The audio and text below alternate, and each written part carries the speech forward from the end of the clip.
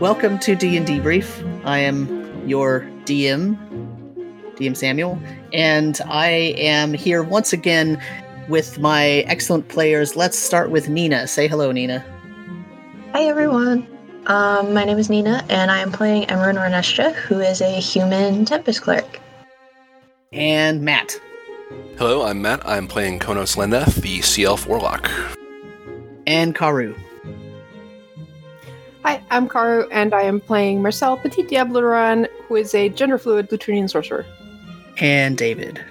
Hi, I'm playing Axley Tillingquest, Halfling Bard. Excellent. And last session, who wants to recap?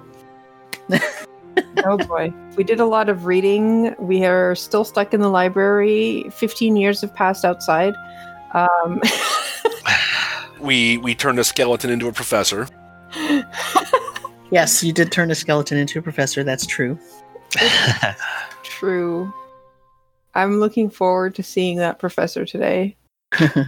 We did come up with a bunch of... We found a bunch of maps of old-timey, ye-old world map. Discovered that, whatever happened with the sinking, it wasn't just a sinking or a flooding. It was something a lot weirder because mountain ranges have disappeared. Places that were like coastal are still up. Well, not coastal, but I don't know if Lake Calrot was probably higher than coast, but still. Weird shit's gone on in this world. We also finished figuring out what the Book of Proof said we had to do to save the world. And we were given a lot of information about that, and I'll admit it all kind of went over my head. But apparently we have something, the start of a plan. Something. We also read a lot of books.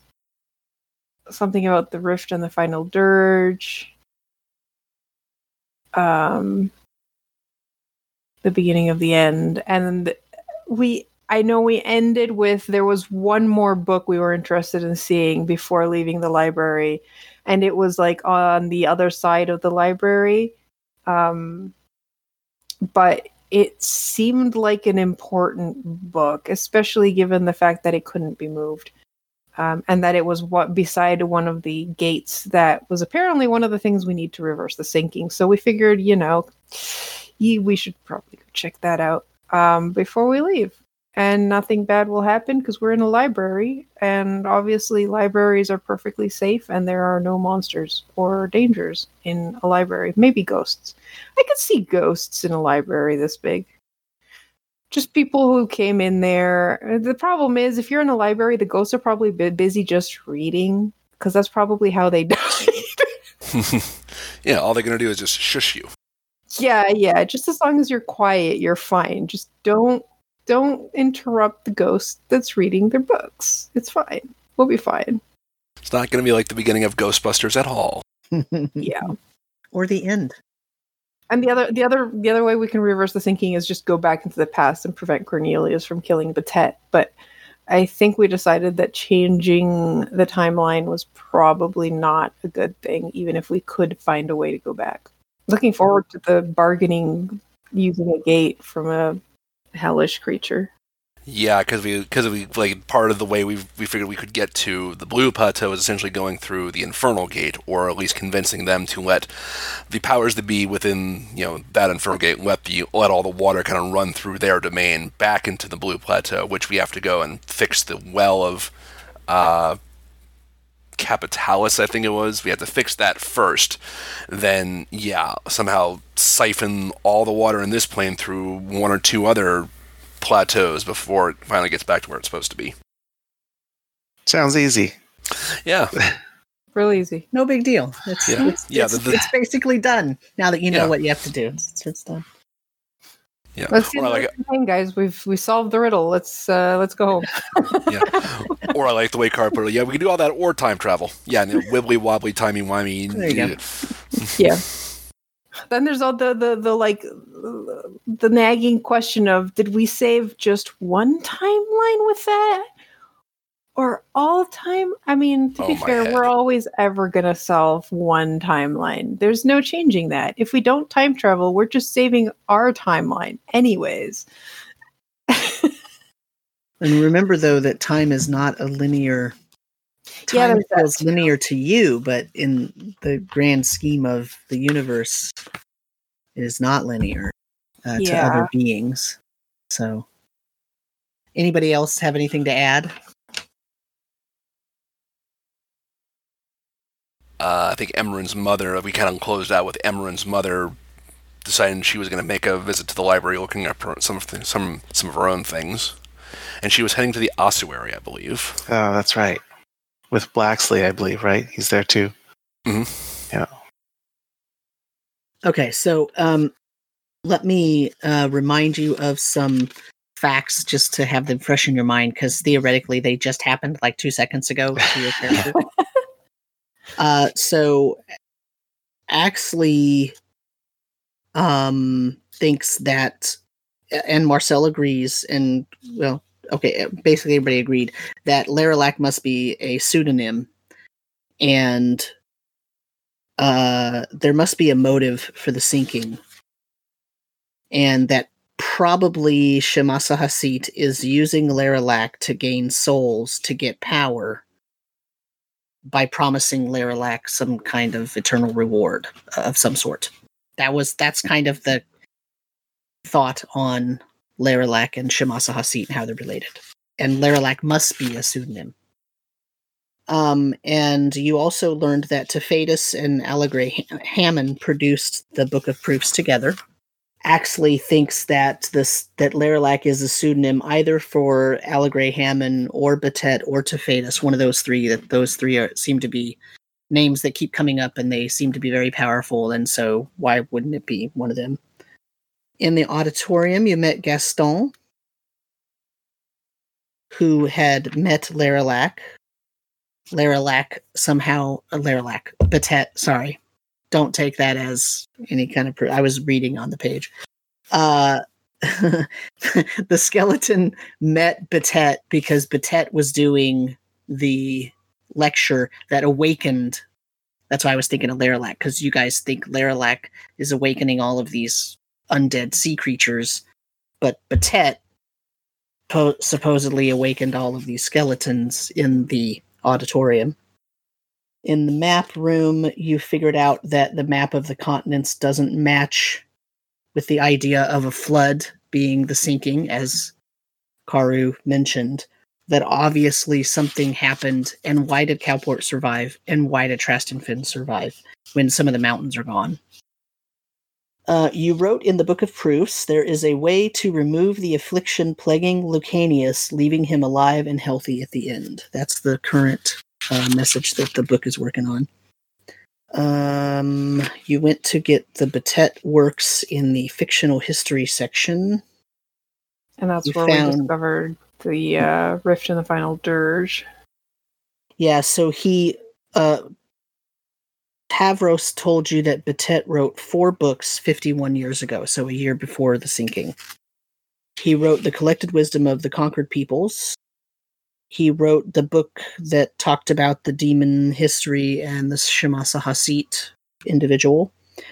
He wrote an untitled book that is the one that is in the room with the Infernal Gate, that's in the Reaches part of the library, that is 6 hours away. And he wrote The Rift and the Final Dirge, which was in Stacks J, which is where you are right now.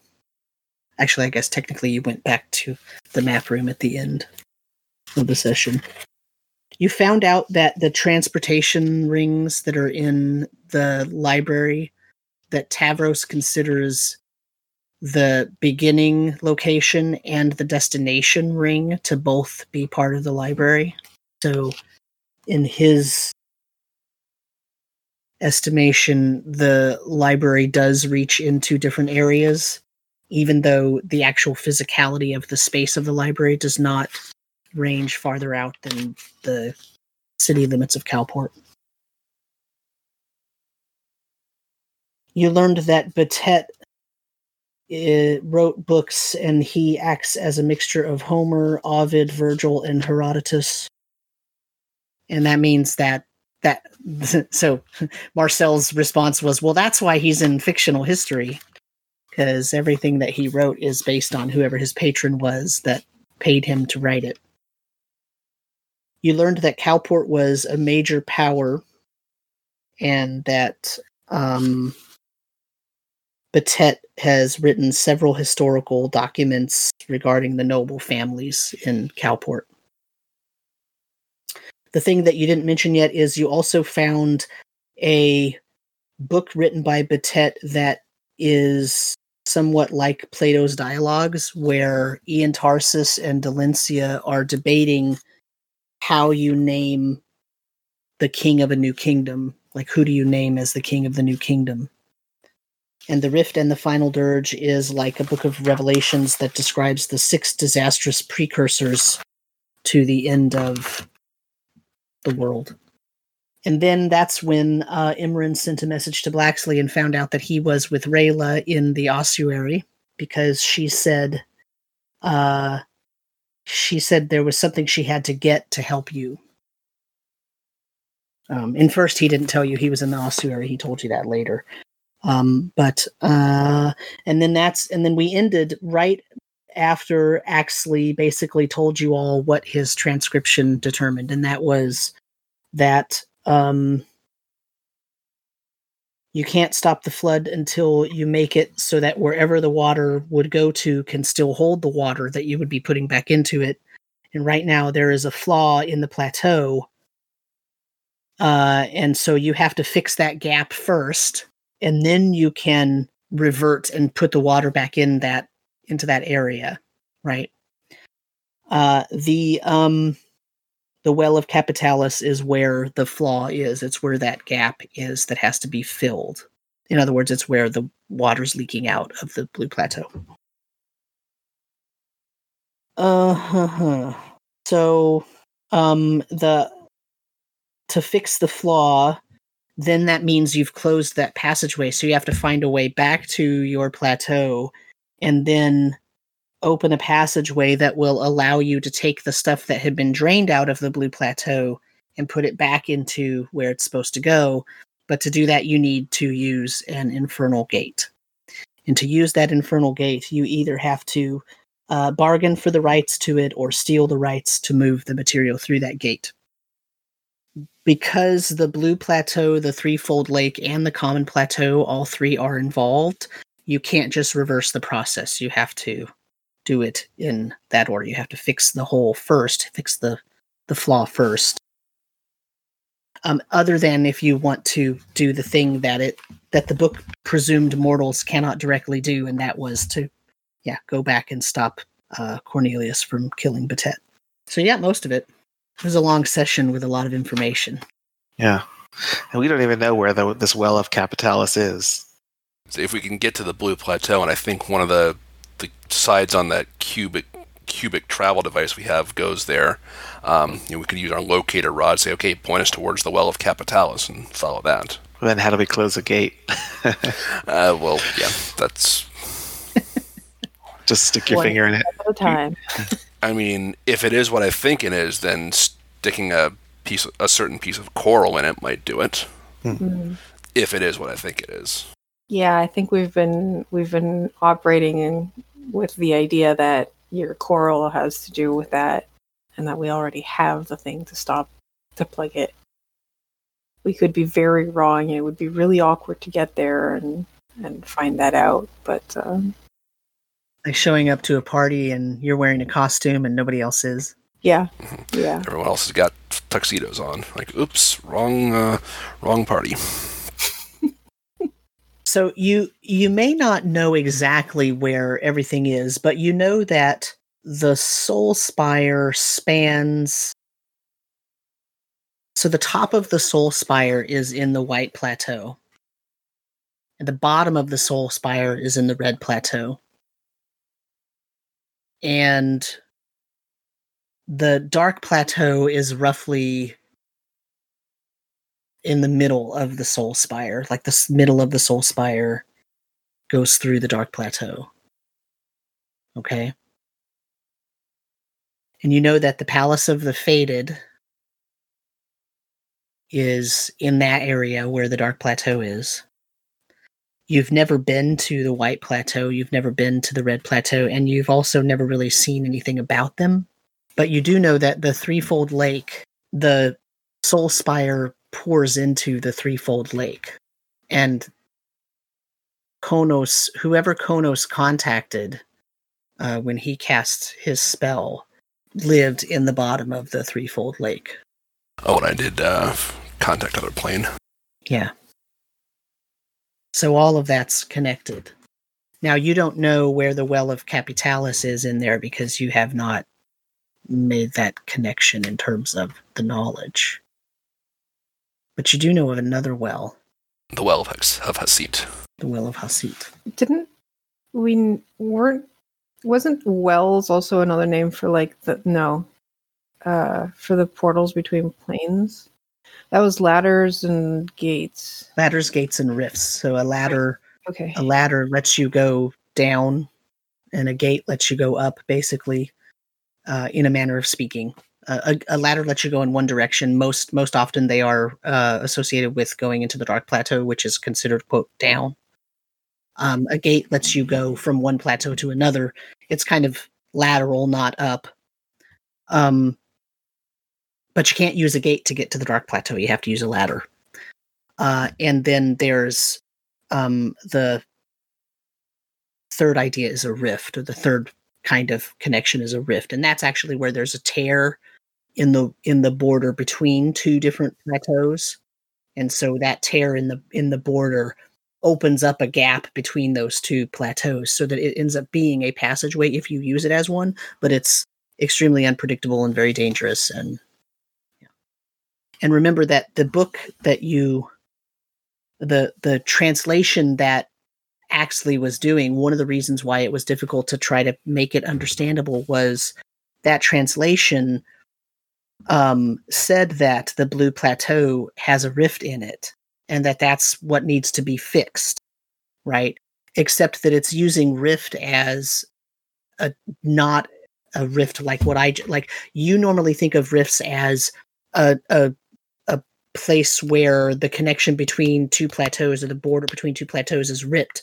And so that actually causes all kinds of problems there, and it's very unstable because the different elements from the one plateau leads to another plateau or can drip into another plateau.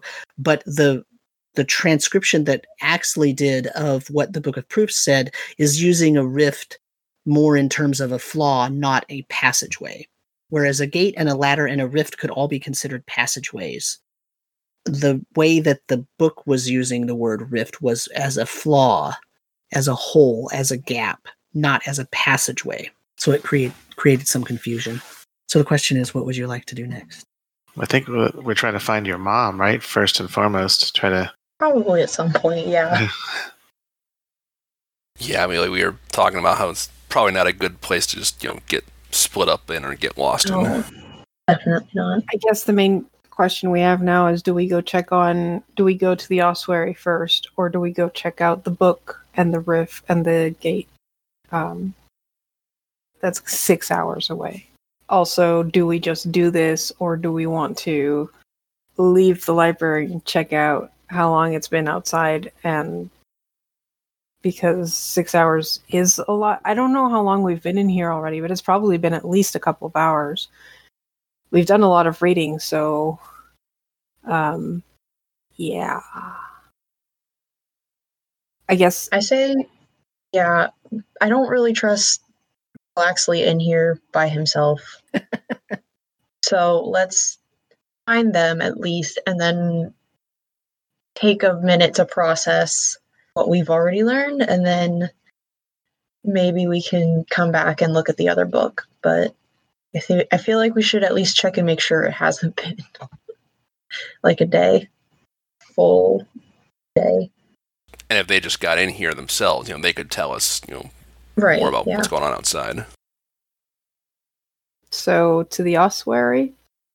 Sure. Sounds like it. How about... Do you know where the ossuary is?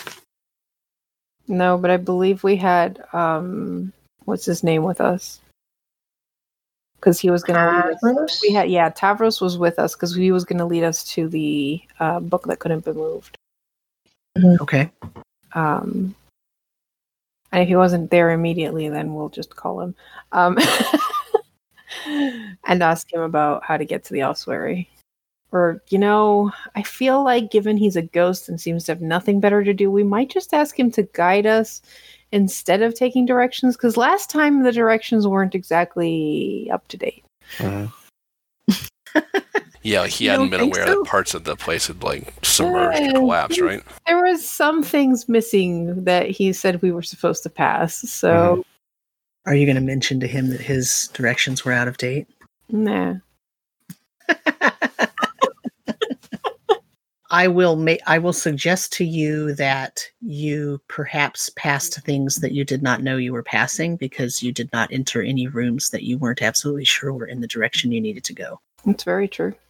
It's just, when they say you're going to pass in Beehive, you expect to hear bees or something when we didn't. So our expectations were foiled, and therefore Beehive clearly doesn't exist. And there's no printing presses or whatever. What I hear is that you would like to encounter the Beehive. No. On your way to Ossuary. That's what I'm hearing from you. Tavros says he has no problem leading you to the ossuary. It's relatively close to where you are right now. Excellent. I like you, Tavros. You're a good guy. He says, do you want the shortest route, or do you want the route through the main halls? Let's take the shortest route. Yeah, that was interesting. Shortest route, yeah. We were all afraid I'm to say curious. it, but let's go short. Okay, so he leads you... Oh, what are you doing with the book? Which book? The Book of Proofs. Proofs. It's writing. Is it still working? It's still working. It's still working. We can close it while it works, though, right? No, can we? No. I can use Mage Hand to just, basically carry it open, as we're walking, have it following us. Okay. Floating book behind us, yeah. No, Pretty much, yeah. Okay. Sir, there's a book following you. I know. Does Tavros seem interested or recognize the Book of Proofs at all? I mean, remember, you can't see his face because he has a big cowl. He has a cloak on that has a cowl that just sort of hangs down and obscures his face at all times. So Kind of hard. he has not mentioned it to you, and he has not made any motions or indication that he even sees it. Okay. So he leads you down the hall, and he actually leads you through the door that goes into the Stacks J, which is where you actually had the 6 bookcases of Batette's works. And he leads you through this sort of maze-like series of bookcases and shelves and all that, through an archway into another area where there's a bunch of stacks of books, and then through a door with a very short hallway, which then leads you through a room where someone roll me a d12. Okay. 9. Okay. The room that you go into, and Tavros, by the way, is moving really fast, and he does not seem to be acknowledging or looking at anything, but he leads you out of the room with the stacks, through a short archway, through a short hallway, and then into a very much larger room. And when you enter the room, you can either sort of go to the left, or you can go up this flight of about 6 or 7 stairs. And as he leads you up the stairs, and you get up to the stairs, and you realize that you are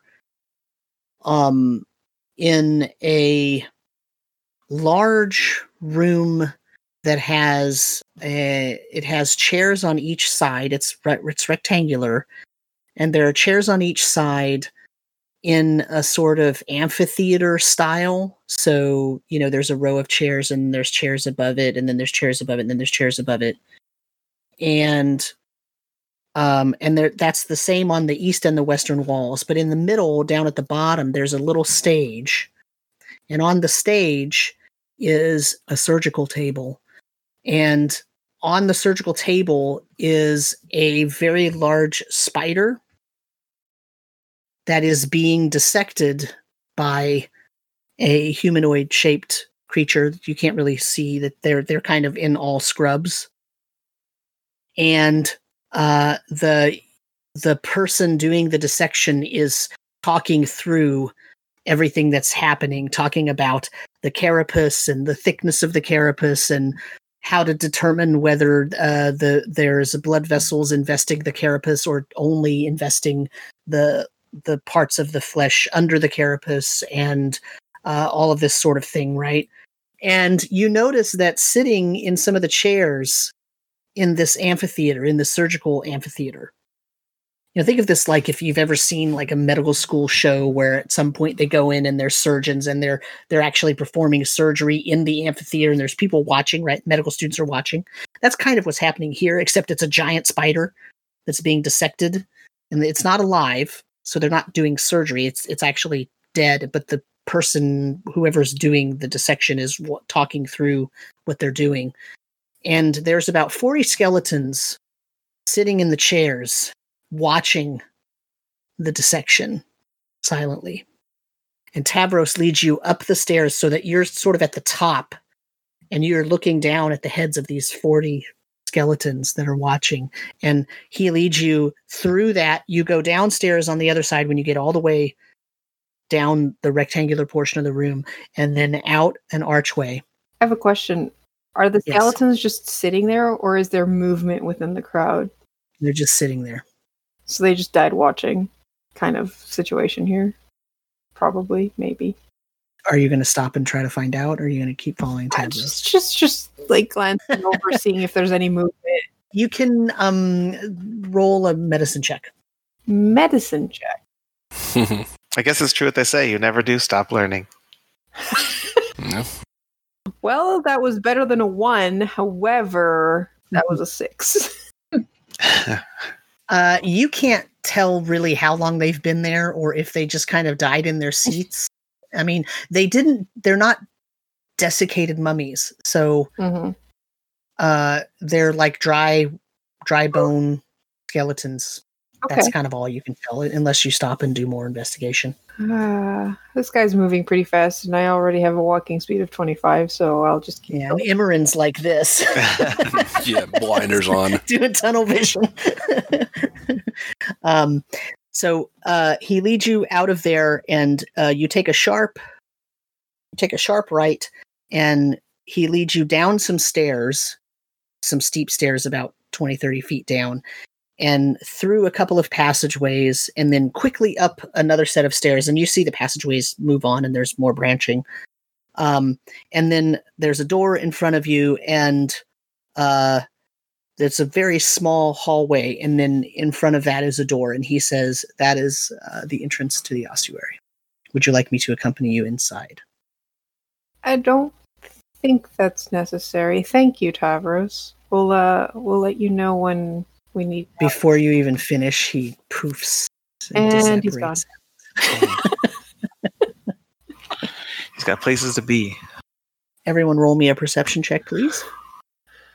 Let's try a different dice. Hey, that's better.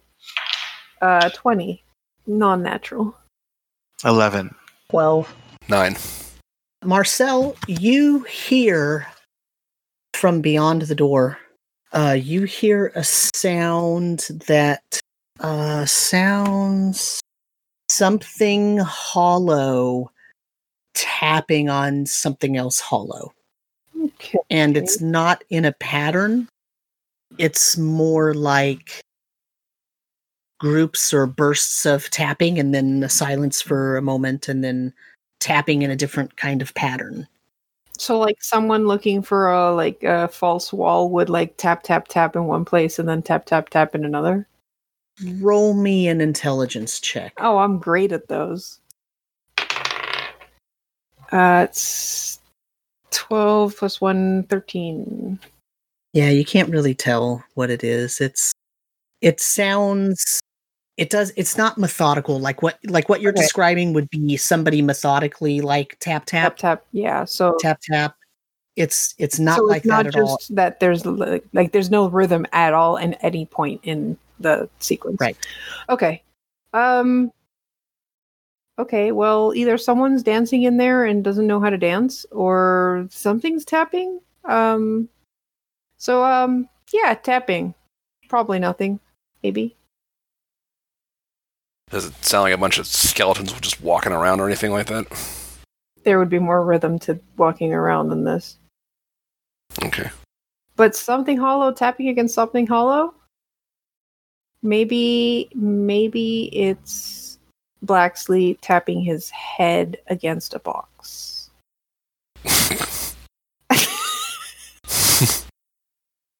Okay. That's two hollow things, right? Ooh. Ouch. That's a theory. Shall we?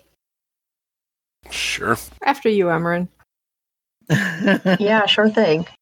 I have to keep up my streak of not taking any damage.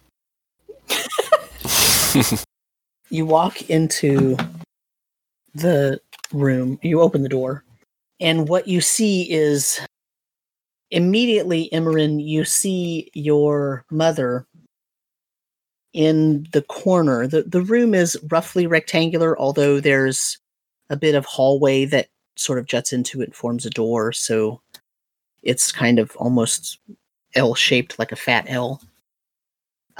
But you see your mother in the corner, standing in front of a glass-fronted display case that she has opened, and she is looking through a pile of stuff on the shelves, and every once in a while just pushing some things around.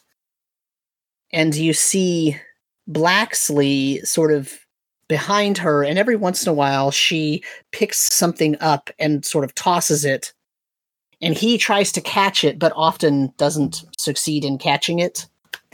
And you see that what she's sort of picking up and throwing after her are these little bones.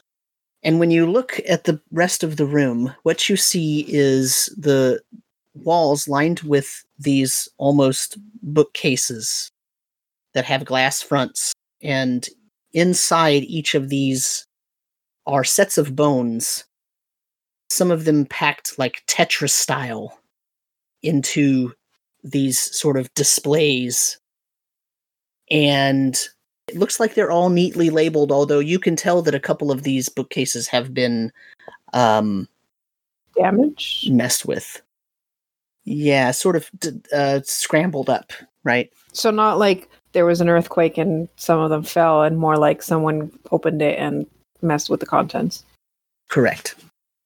In the middle of the room, there is a table, and the table has a wooden case on it, and the wooden case is about 6-7 inches high, maybe 8 inches high, and it basically fills the entire table, and there's a glass kind of covering over half of it, so you could slide it down so that you could see and have access to one half, and you could slide it the other way to have access to the other half.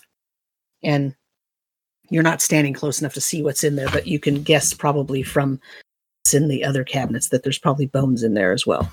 Well, it's not called an ossuary for nothing. Correct. Hi, Blacksley. You're not very good at catching things. I can't help it. I put my hand out and they move at the last second. What? Yeah, it's like I put my hand out and they move because they want to go to the floor, not in my hands. Crazy. What are you all looking for in here? I'm not. I'm just trying to make sure she doesn't make a giant mess. Too late. Yeah, well, Yeah, I guess. what are we looking for? I'm looking for the key. Your mom says. What key? The key. It's here somewhere. I know it is. Key to what? The key to the spire room. We have to put the book back. Why do we need to put the book back? I figured it out. That's when this whole thing started. When I got the book, that's when everything went bad. I think that happened. Everything started like 50 years ago, maybe 51 years ago to be precise. No, I just need the key. I just need the key. It's in here. I know it is. Pretty sure things went to a long time before that happened. What makes you think the key to the spy room is in here, amongst all these bones? Where I found it when I was here the first time. Yes, and of course the key would be placed back in the place where there's a bunch of bones, because that's where you keep all your keys, right? Sort of pauses. She looks and she says, "You're right. I didn't put it back. I didn't put it back in the ossuary. Where did I put it? Where did I put it? I can't. I have to try to remember. I can't remember. I gotta." And she kind of sits down and she puts her forehead in her hand and she says, "Okay, I just need to think. Everybody, be quiet. Be quiet. Quit talking. I said, shut up. Quit talking. Why can't you all just follow my directions? Stop talking for a second. I just need to think for 1 second." Maybe get out of the room full of bones? I'm going to put socks on her lap. Yeah, she immediately kind of, "Thank you all for being quiet for 2 seconds. I just need to think for a minute. I know if I find the key, then we could put the book back, then we could leave, and it would all be perfect again." She's kind of absentmindedly petting socks. Do any of the rest of us hear any voices in here? No. Cool. So are any of the bones moving? You can roll me a perception check. All right. I mean, is everybody going to enter the room? Because right now you're all just kind of standing at the doorway. Yes, I did to put socks in. Oh, that's true. You did come in. You noticed, Imran, when you walked in and you walked by that table in the middle, the bones in that table did seem to kind of rustle a little. Why are all the bones interested in Emmerin? I don't. I rolled a perception check, so You're too focused on 12. 19, which makes it higher than that. okay. Natural 20. Don't look at my bonus. Okay, so actually in Imran, you both notice that the bones that Blacksley picks up and tries to put back in the cabinet, when he sets them on the shelf in the cabinet, they kind of move to a place so that they're fit in Tetris-like again into a display. And as they move, you hear this sort of hollow tapping as they move by, and they fit themselves back in. And when they do that, you notice that the middle tables, this is only Imran and Axley, notice that the bones in the middle table sort of rearrange themselves and become sort of set up slightly differently. And you hear that sort of tapping, unpatterned tapping. It's very puzzly, but Yeah. Oh, no, it's going on. I will think to Blacksley, hey, stop putting the bones back for a minute. But you don't want me to clean it up? Just wait a minute is all. Fine. He kind of walks by, tries to go to the door next to Marcel. And you notice, Imran and Axley notice again, that as Blacksley walks by, those bones sort of shift. The ones in the middle table shift a lot to form a sort of a different lumpy pile of bones. So the bones don't like you, huh, Blacksley? What do you mean? I put them back. They love me. Yeah, I think. Well, yeah, but you couldn't catch them in the air because they were moving away from you. So they're magical, I'm sure. I mean, look, can't you see them all? They're all in weird dioramas. They're strange. Yeah, they are. I've seen a lot of bones today. Some of them even talk. They need jaws for that, though. Can I run a quick detect magic just out of curiosity? Sure. You You are blinded by magic. I'm sure I will be, but I'm curious to see if this key gives off a different anything at all, if it's even here. I don't know what's happening.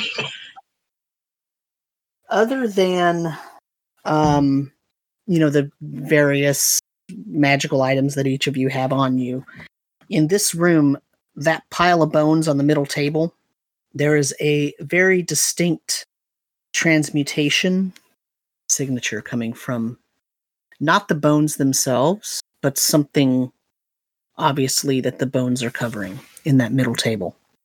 Go on, Em. Put your hand inside the bone pile. Emran hates this library.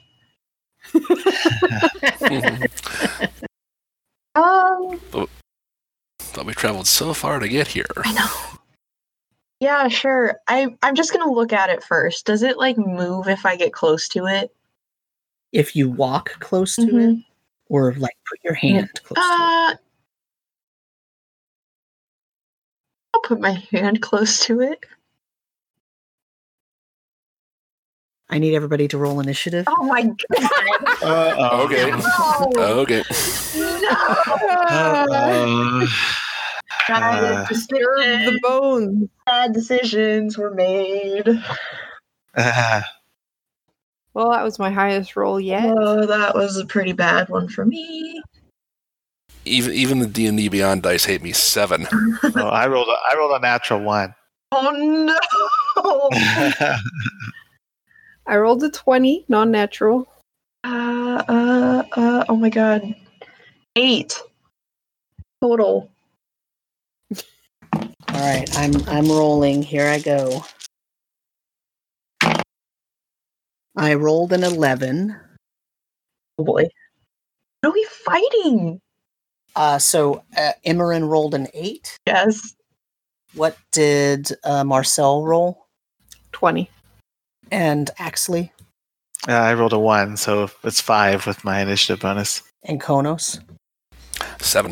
All right, so as Imran puts her hand close to this pile of bones, the pile of bones forms together, a bunch of the little bone pieces in it form together and reach out and grab her hand. This is the surprise round. And I roll a natural 20. God. Ooh, they do not like you. Oh, they're mad. They are angry. I am regretting my life choices. You take 19 damage. Okay. Oh Ow. Ooh. And the bones, as they grab onto you, the damage is dealt by these little sharp pieces of bone, like little bone shards, clawing into you as they're crawling up your arm and covering your shoulder and trying to cover your face and go down your trunk of your body. So this creature, in mechanical terms, this creature acts like a swarm. Great. Okay. And it's basically all of you. You saw Imran put her hand out, and then very quickly some things crawled onto her hand and started flowing up her arm to her shoulder and down her torso and try to go up her head. They're not covering her head yet. And then it's Marcel's turn. Help! And they're still sort of flowing up. Okay. Burned some. I could do that. That might work. Bad idea to do that inside, though. No. That's just a gust of wind inside a tiny room full of bones. That'll go great. All right. Let's see what happens. I'm gonna frostbite it. The swarm. That's a con save for the swarm. DC 16. Area of effect spell? No, it is not. Okay, so It has a 50% chance of also affecting Imran. It's okay. She'll just be a bit cold. Okay, what's the con save? 16. No, I failed. I rolled a 7. Okay. So what does it do? It does cold damage. Okay.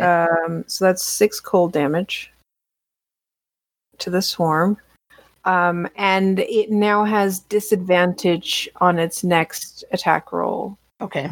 And that's it. That's my turn. Okay. So it's the swarm's turn, but let me set the scene for you. You're in a room that is roughly kind of L-shaped, but it's a fat little L, so it's got a short top on it. And it is roughly 50 by 40 with part of a more coming out where that 40-foot thing is, because it's L-shaped. The tables are in the middle of the room, and they take up about 10 feet. Imran is standing next to them with bones flowing up her body. And the rest of you are on a door, or near a door, in the west-facing wall. Okay? And on every on every wall in this room, other than where there are doors, are cabinets with bones in them. This thing takes disadvantage on its next attack, but what I need really from Imran is a DC 16 dex save. And does a 16 hit your AC? Yes, it hits. I need a DC 16 dex save from you. And I rolled a 16. Okay. That's good for you. Because that means that it's not able to damage you this round. So, cool. Imran, it is now your turn. You are grappled, technically speaking. So if you want to try to push these things off in mass, you can spend a turn. It'll take another DC 16 escape. So you can either use athletics or acrobatics, your choice for that. That's not a save, it's a check. Athletics, please. Yeah, I definitely want to try and get away. Nope. That's a 3. You could not, you were unable to get it. Now the good news there is it doesn't envelop any more of you. It's kind of stuck where it was, but it's still on you, which means that anything has a 50% chance. Anything they do that's not an area of effect has a 50% chance of hitting you as well. Mm-hmm. Do you want to do anything else? You can move, but it'll move with you because it's on you. It's technically occupying your space. No, I think I'm okay where I'm at. Okay. I'm just frantically shaking my arms trying to get these things off of me. Konos? Okay, do I see any way of closing this cabinet or whatever that all this bone swarm is coming out of? So this cabinet that was in the middle has only a half door, so when you can slide the door closed, but so that opens the one side, and if you slide it closed, it opens the other side. Got it. So there's no way to completely close it. Nope. Okay. But you want to roll me a perception check. This is not your turn, not part of your turn. I mean, you're not expending an action, but since you're sort of glancing at that, trying to figure out what to do. Sure. Wow. With advantage, that's a 6. Okay. Yeah. So you just all you see is that the door. You can't close the thing all the way. You're either closing one half or the other, but this swarm of bones could easily just crawl through the other side. Okay. How far away am I from Imran at this point? Probably 30 feet. If that, I mean. Okay. Yeah, nothing I have is really going to be very good against swarms. So let's try this. I want to cast telekinesis, and I want to just pull Imran away from, physically pull her away from all the bone pile, so she's not being, okay, grabbed by all this anymore. Let me check that. And hopefully she doesn't bring any of it with her. It's like, hang on, I'm getting you out of there. Yoink. So my thing is, I don't think I can move the swarm off of her, but I'm hoping I can move her, out of the swarm with this. My only AoE spells are way too destructive to use inside a library. I feel like And I we need to don't move think I'm out into like the hallway. At least that way we're not breaking more cases of more bones. Yeah. Yeah, do the other ones seem to be reacting at all when this is happening? Okay, so you can move Imran, but to determine whether you move the creature with her, or whether it hangs on to her, so to speak, I need a contested strength check. It says use my spellcasting ability. Rolled a 15. I mean, 10. Altogether. 10. Okay, so you move Imran. Where are you moving her to? The plan was move her closer towards, just pull her back towards us. Okay, so Imran comes towards the rest of the group, and the creature is hanging on, and as she moves, it's hanging on, and you see when she gets pulled, the rest of it gets pulled out of the case, and it's large. It's very big, and it's just kind of trailing behind her, almost like ooze. It's just that the parts that are keeping the bones together are invisible, and it's just the bones moving. That's what it looks like anyway. It's not actually an ooze, but it's kind of flowing as if it was in some kind of a fluidy matrix almost, but it's bones instead. And it stays attached to her. I just shout out, "Is someone try to cut her loose from this thing? I can't get it off her." That's going to be my turn. Okay. Axley. Okay. I am going to cast Wall of Force in a like a dome shape over the casket of bones. Okay. It says, in any form, the wall is 1/4 inch thick. It says, if the wall cuts through a creature's space when it appears, the creature is pushed to one side of the wall. Your choice which side. Nothing can physically pass through. Okay. There's only a slight problem with that. That the space that the creature occupies is also occupied by Imran.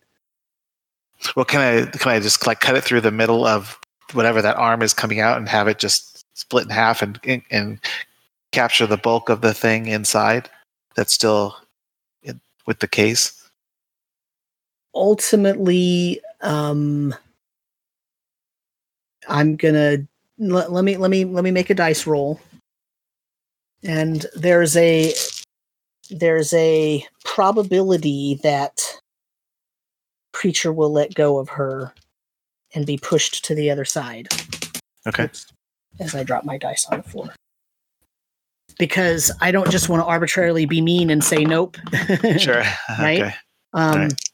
So what I'm going to say is there's a 30% chance that it will hold on to Imran and pull her inside the dome. Okay? Because basically, when you form the wall of force, it's getting forced into the inside of the dome, and it's either going to let go of Imran or it's going to drag her with it. Do it. Right? Okay. Do it. This is going to be really funny if it fails. Okay. It failed. So it gets pulled into this dome. So you all don't actually even see a dome, but somehow Axley does something, and this creature gets pulled off of him, and it's like trying to hold on as it's scraping your arms. Ow. As it's getting pulled off of you, and it's flowing, and now it's stuck, and it's trying to hit against a transparent force wall that you can't see, and it keeps like running at it and trying to hit its bony bulk against it, and you see these it's as if someone had a box of something of dirt and stuff, and it threw it against a clear window, and you just see the stuff, and then it falls down, and then it comes back up, and it tries to keep hitting this clear wall. And as that happens, you hear Rayla say, "There it is. The key." Uh-huh. And you see that now that the bony creature is all the way out of the table in the middle of the room, there is a piece of amethyst table trapped with the bony creature behind Axley's wall of force. Well, we got some time to figure this out. I can hold this for about 10 minutes. Boy. So we'll flow out of initiative order. Okay. And you For can 10 minutes. For 10 minutes, and you can do what you want to do. We might just have to destroy the pile of bone. Wait. What if we just leave? Yeah, but that's an amethyst. And if that's the key... We have, don't we? I brought some.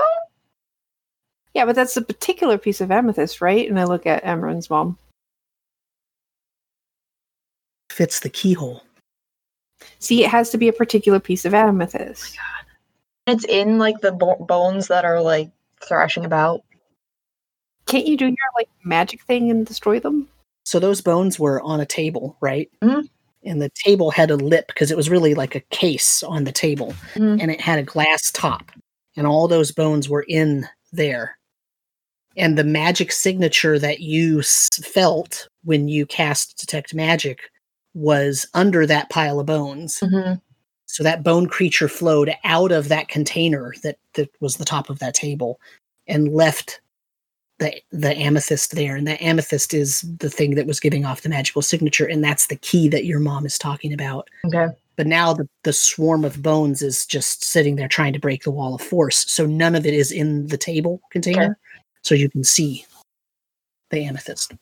That means that the bones themselves don't have any magical aura, so it's more of an undead creature than a magicked bones. Because you said the magic signature was only coming from the amethyst, so she doesn't detect any magic aura from the bones themselves? Correct, yes. So this is more of an undead creature than it is magical bones. Sure. Some kind of... Okay. Marcel, Yes. Do you still have your elemental bowl on you? Yeah, I do. What if we had a water elemental creep underneath the bottom of the wall of force into that space and gum up the works and hold all the bones in place, and at the same time pass the key out of itself back to us underneath? Would that work? Is there a gap in the bottom of your wall of force? I could. Can I move it? Let's see. I don't know if you can move it.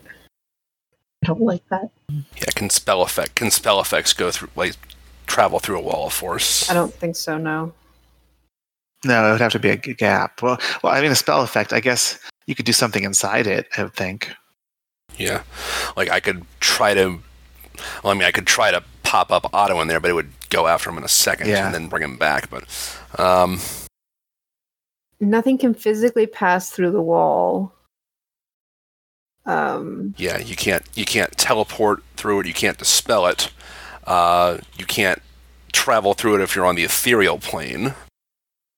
It is invisible, though, so can something that has a range of sight be cast within the wall of force? I think the question is, what do you cast? Like, let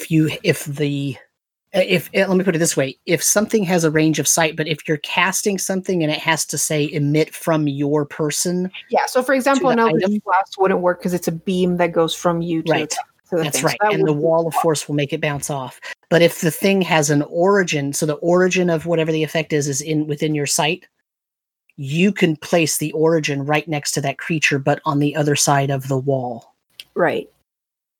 Presuming Axley has told you, look, I put a 10-foot radius dome of force around that area. So that you could calculate where to put it. And presuming that Rayla stood up and tried to go grab the amethyst, found out real quick that she can't pass it.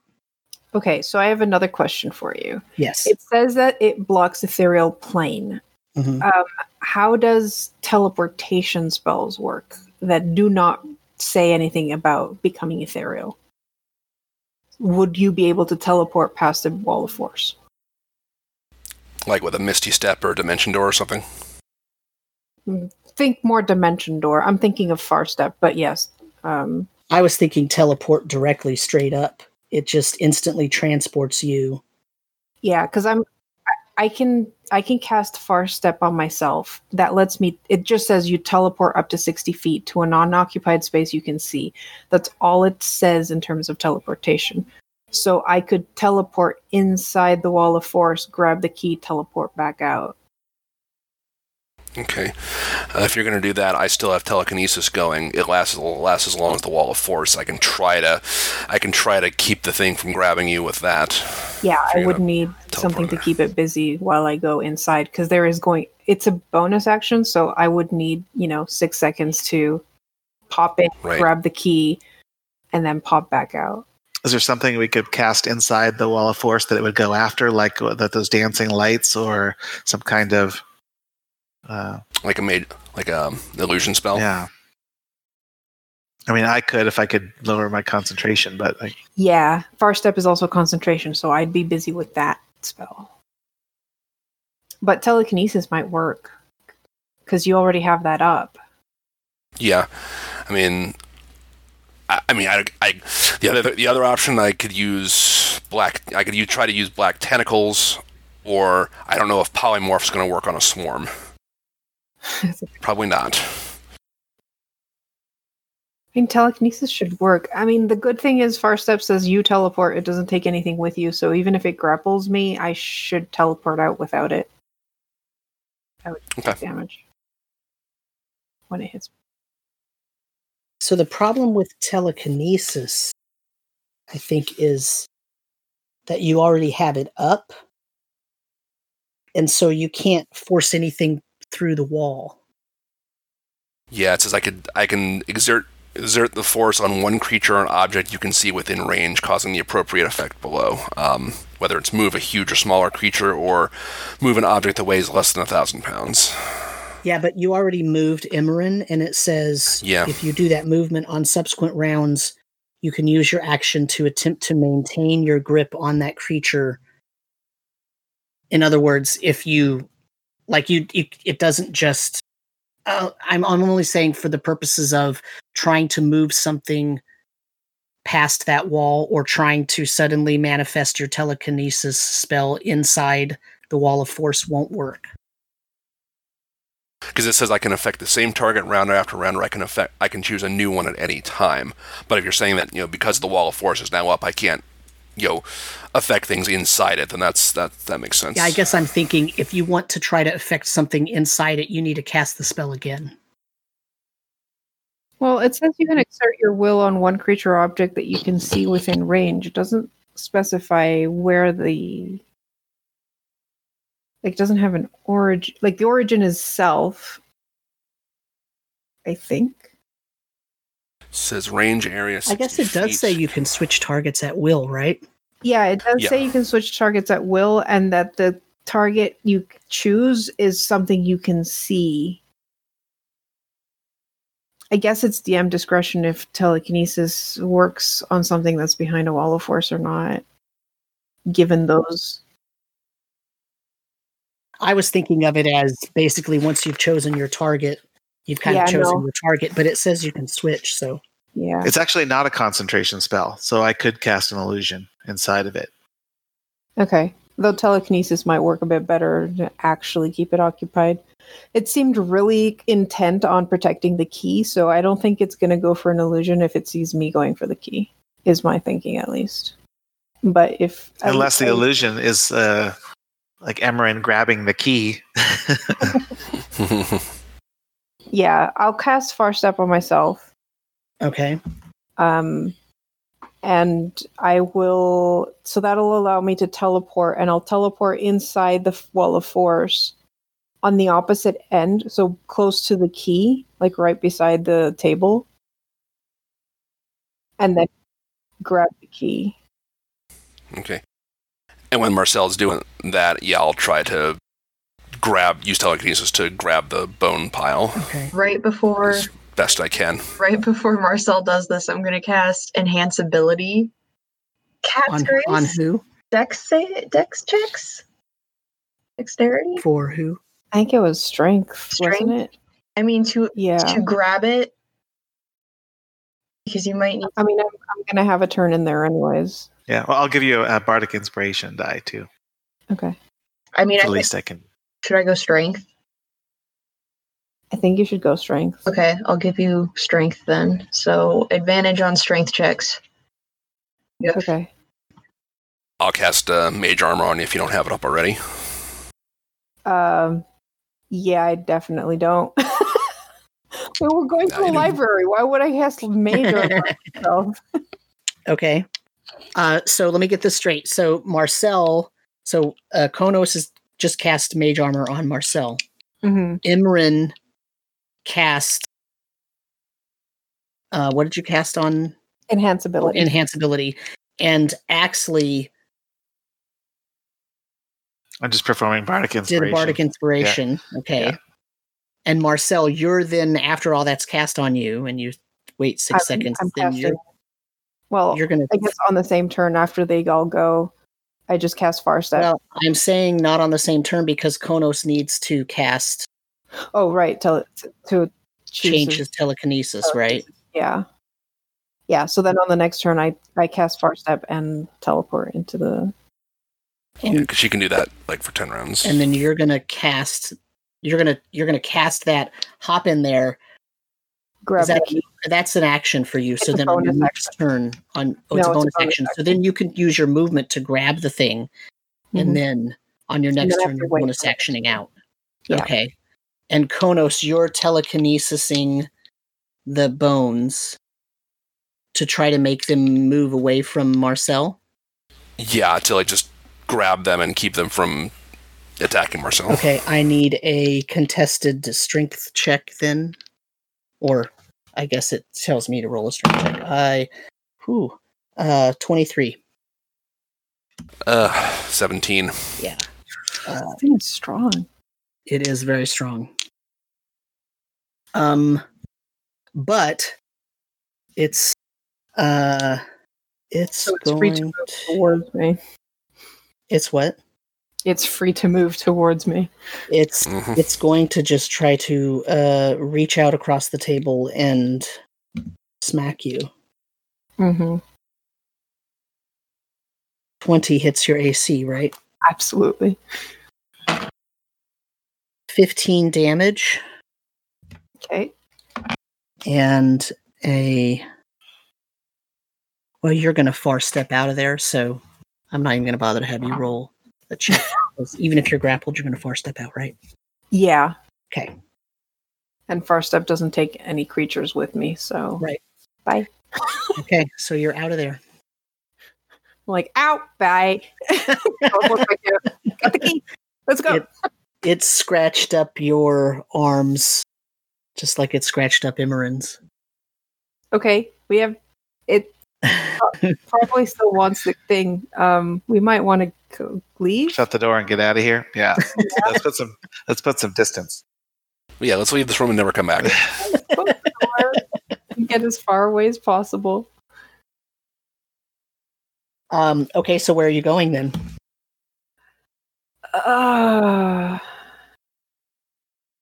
Well, where's this key supposed to open? Spire room, right? Are we going there now? Well, the thing is, okay, we need the key. For maybe, probably, hopefully.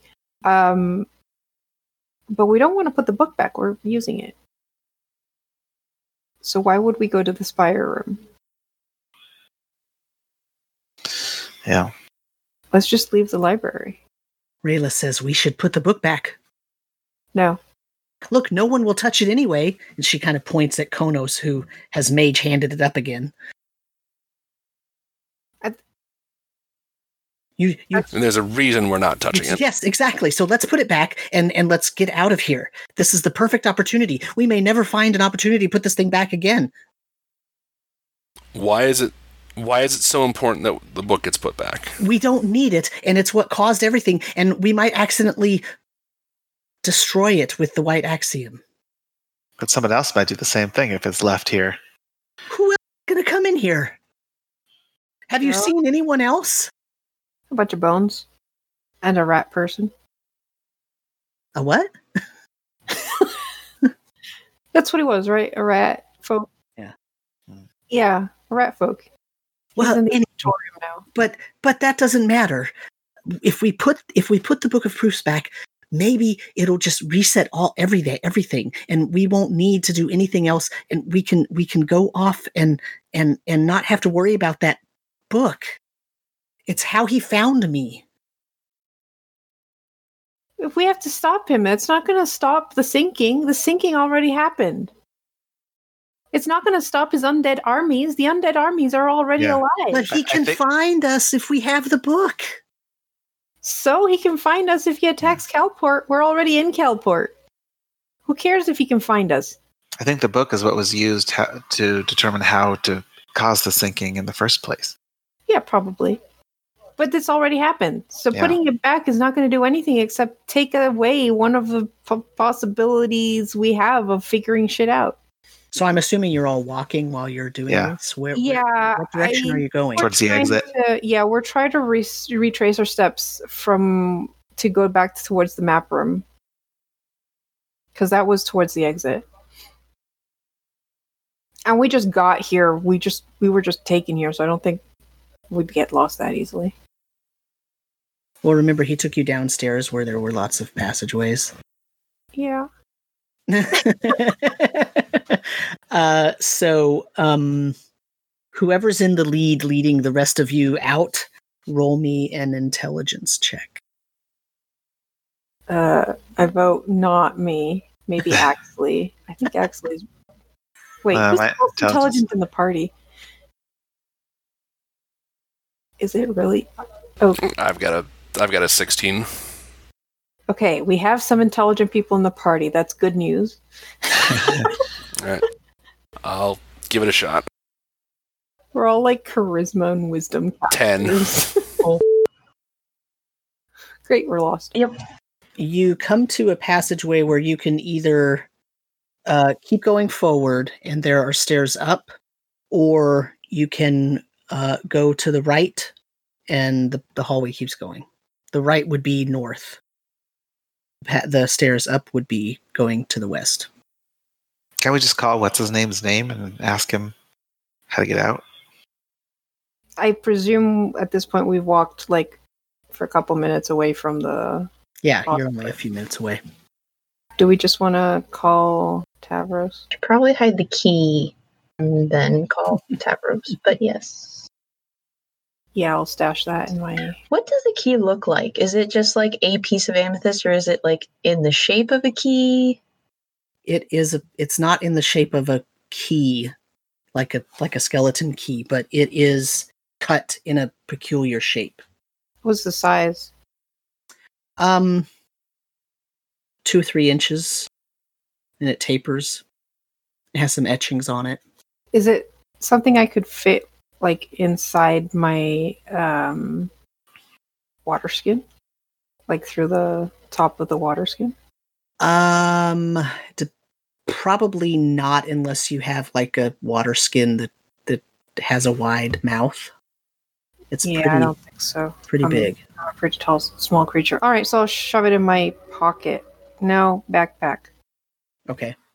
I'll just like deep into the like Okay. whatever thing I have in there, so that it's not easily to like sleight of hand it out of my pocket or something.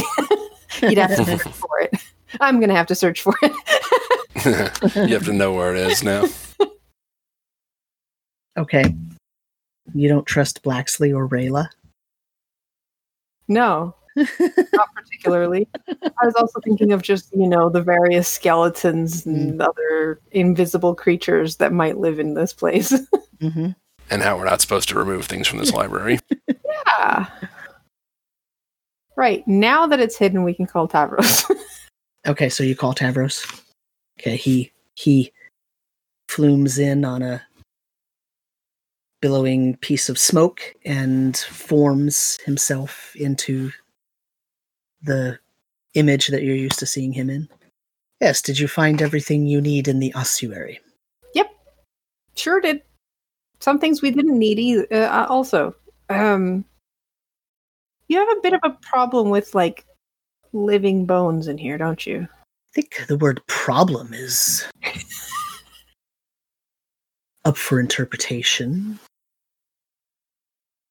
Bones Yeah. are quite fascinating.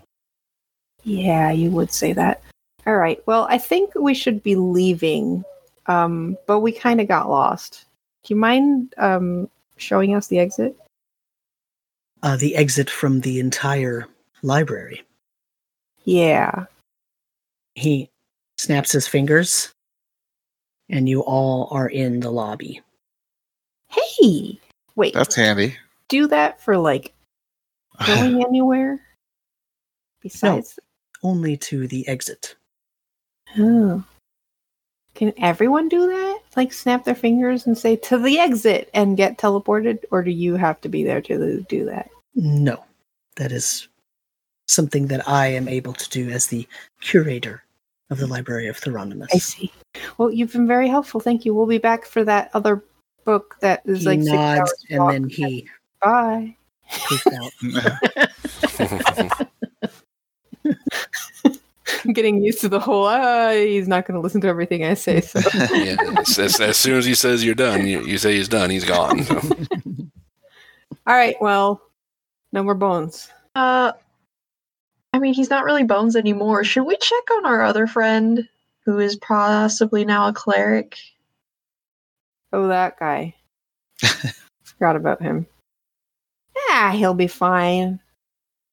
I mean, what are we going to check up on him? See if he's actually put something on after he got all his bits back? I mean, he has my cloak. It's true. But is he wearing it open? Or okay, let's just leave and see how it's going outside. All right, that's fair. Okay, so you all walk out of the library. Has the Book of Proofs finished doing its thing? Yes. Cool. We might want to deal with that before leaving the library. Yeah. Yeah. Close that and put it away. Yeah. Wait, did we get an answer? Doesn't the answer disappear if you close it? Oh, Yeah, let's not do that. Oh, it's done. Wait, the answer. So the sentence that you wrote into the book was, "There is a way to remove the affliction plaguing Lucanius, leaving him alive and healthy at the end." Mhm. The answer is yes. And the proof is about 6 pages long. It took that long for it to go 6 pages? Wow. Yeah. I was thinking real hard.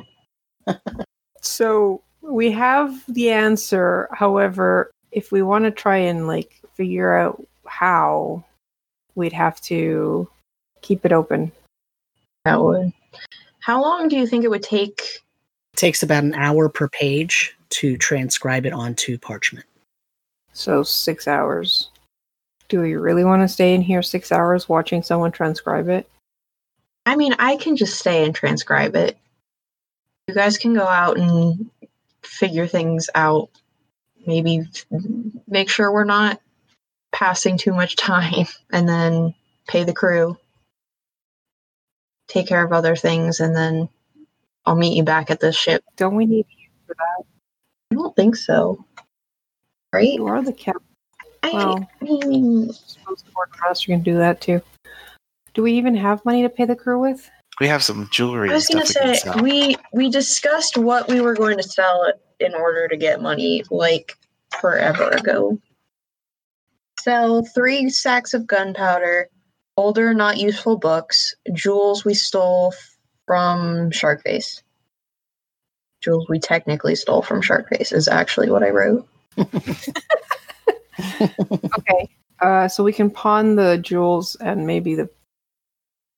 Do we even have something to use the gunpowder on?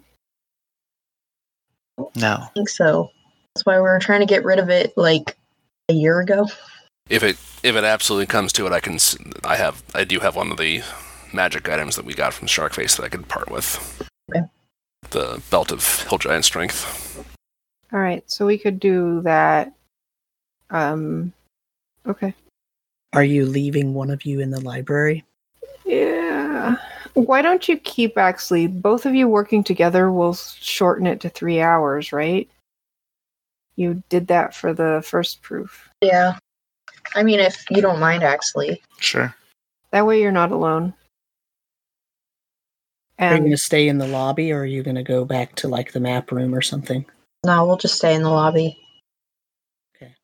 you can probably find a table in one of the first annex rooms. Gee, I wish I had a bowl. Does anything A what? A what? A table. Oh. Oh, A table pops up. Yes. We're I fine. need some chairs too. Yeah. Some comfortable writing chairs. If you ask for those, they will show up. There you go. All right. Okay. So Axley and Emran will stay transcribing pages. Transcribing the proof for the most recent. This is a true statement. Okay. Yeah. I said it says yes. It doesn't actually say yes. It says this is a true statement. You know, that's how it always words it, right? So let me make this clear. You're leaving Axley and Imran behind and leaving a building that you think has a time abnormality. Well, we're about to find that out. I guess if we find out that there's like that much of a time depending on the time, and we'll pop back in. But if it's the way I think it is, then like 5 minutes after we leave, Axley and Emran are going to pop out and be like, well, we finished. It's been 3 hours. And we're like, but we just, all right. Well, that works. 5 minutes, yeah. Do you have a rendezvous plan? Or are you just going to wait outside of the library? I think we're meeting at the ship. Yeah, we can meet at the ship. Okay. If we find out that like a lot of time has passed outside, we'll pop back in immediately. If we don't pop back out first. But yeah. Well, I mean, I'll ask Rayleigh, so what time of day was it when you came in? Because we can test this. It was nighttime. I didn't want anybody to see me coming into the library. How long had we been gone? A few minutes. Was it getting dark when we Okay. entered the library?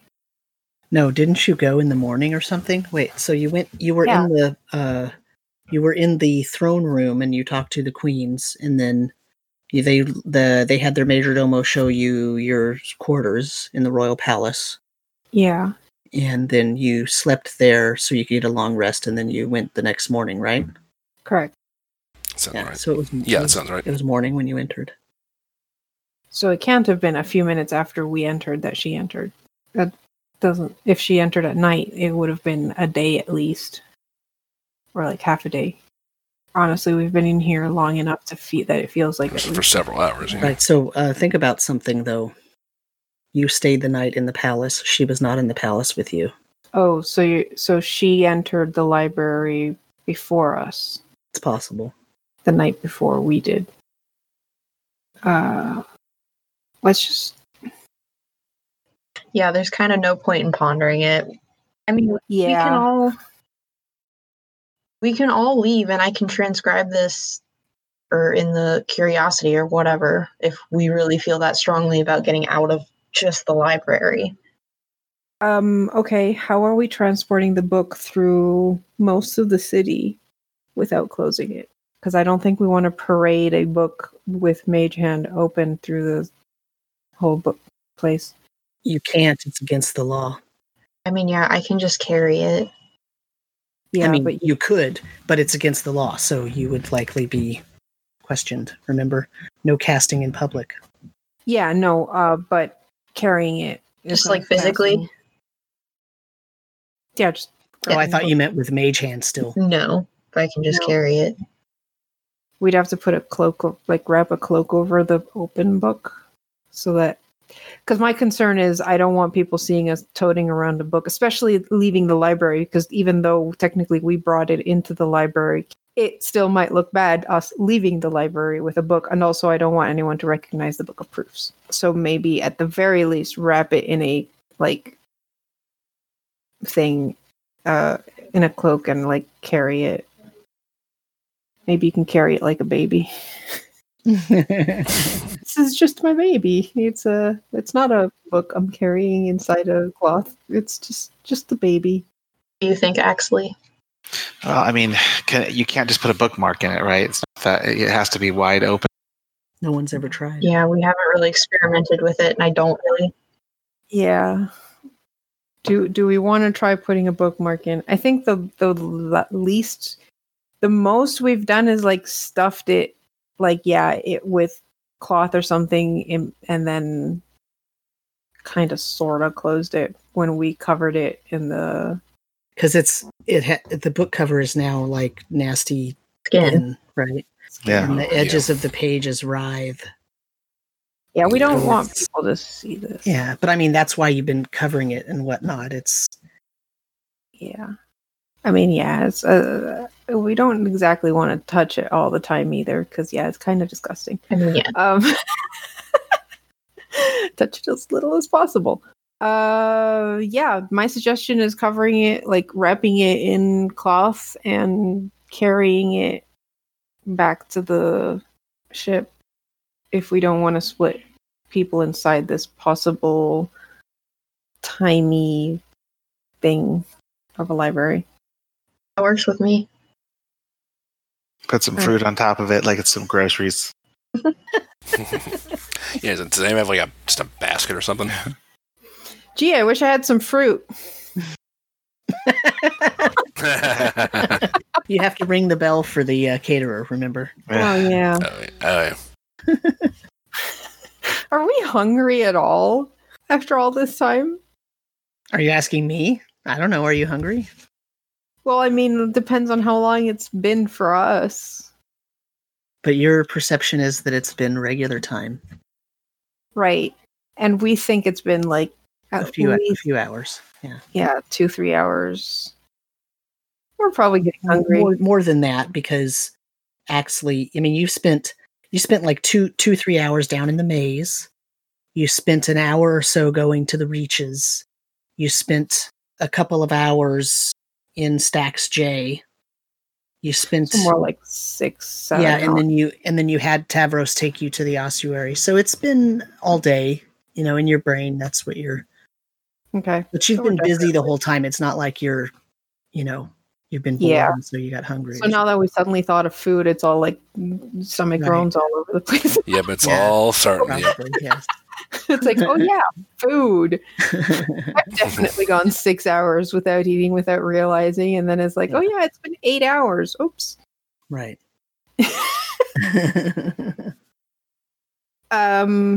Yeah, so we can either eat here for free or we can go out and get some food at our ship. But I think the consensus is we've spent enough time in here and we want to see exactly how much time has passed outside. So And we're all leaving together. yeah, so we'll wrap the book in a cloak and carry it with us. Like wrap it open, and Okay. that way no one can see it, and we leave the library.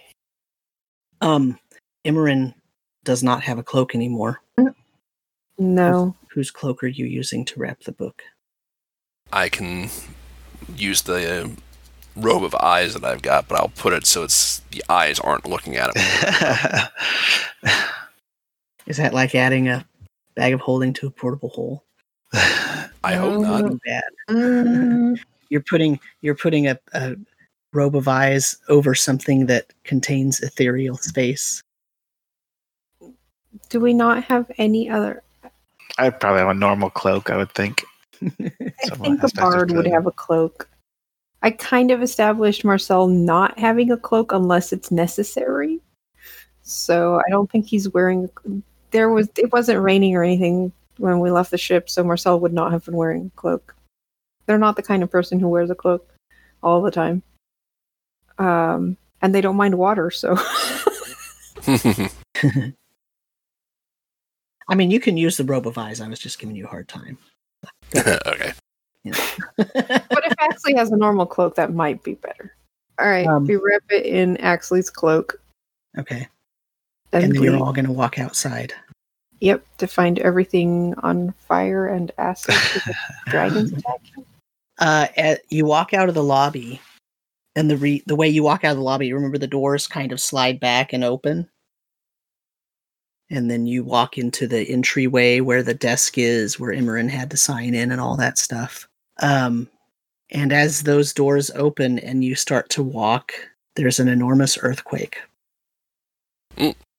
And you hear the sound of rumbling, and the whole building shakes. And as you, of course, Rayla now is freaked out, and she wants to get out of this building. But as the doors open, because it's like it knows you're leaving, so the doors to the outside open. And as you walk out, the ground is still shaking a little bit, and you see that some buildings have had damage. They've got cracks starting to grow up their sides and whatnot. And then you hear a sound that is familiar and not so pleasant. And you feel the wind of a great flapping. And as you look up, you see an enormous dragon. No! Flying. Called it. No! And the dragon has green and red scales. Oh. And you see the town guard and the Queen's elite guard trying to get people into buildings out being out in the open. And the dragon flies by, and it breathes a swath of red fire on a little park area that had some trees in it.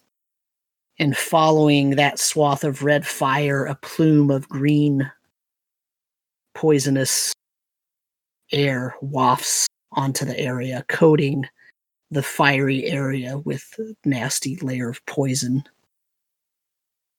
Oh no. So your choice is try to make it from the library over to the palace, or down to the boat, or back into the library. But in terms of time passing, it does not, it's not an obvious, like you don't walk out and think, oh my God, it's been 100 years, or oh my God. Well, yeah. Like, What time of day is it? It is like afternoon, evening. It's like 5, 6 p.m. So if we had been in there for a day, it would more or less coincide with how long we felt it was inside. Mm-hmm. Except this might be 10 years later, for all we know. Okay. Great. I have one question that I was thinking of as we were leaving, because the doors open before we get to them, and we walk and we can see outside, right? Right. Well, sort of. Remember, the whole thing is this big stone building with no windows. Right, but we can see outside the doors as we're heading towards the... As they open, yes, you can see. Yes. I wanted to, as we were leaving, see if I could see any movement of, people walking outside, or a seagull or anything that would indicate, I was watching it happen faster while we were inside, or slower, if there was, a noticeable difference in movement while we were still inside but could see outside. You don't notice anything. Okay. So either it doesn't happen in this area because this is just the lobby entrance thing. Okay. Or the timey-wimey stops when the doors open because time crashing. So we have a dragon. How far is the dragon, how far is the area it just breathed on from the library entrance? A few blocks. Okay.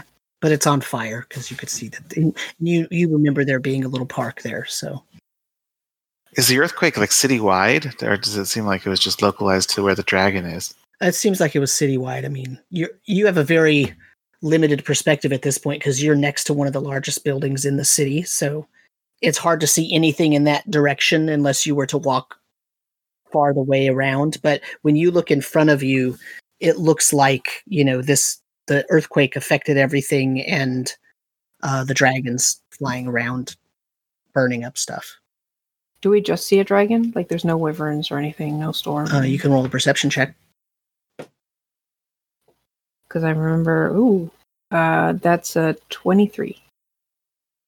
Yeah, you see two white wyverns, just from your point of view, coming to Chasing engage. the dragon.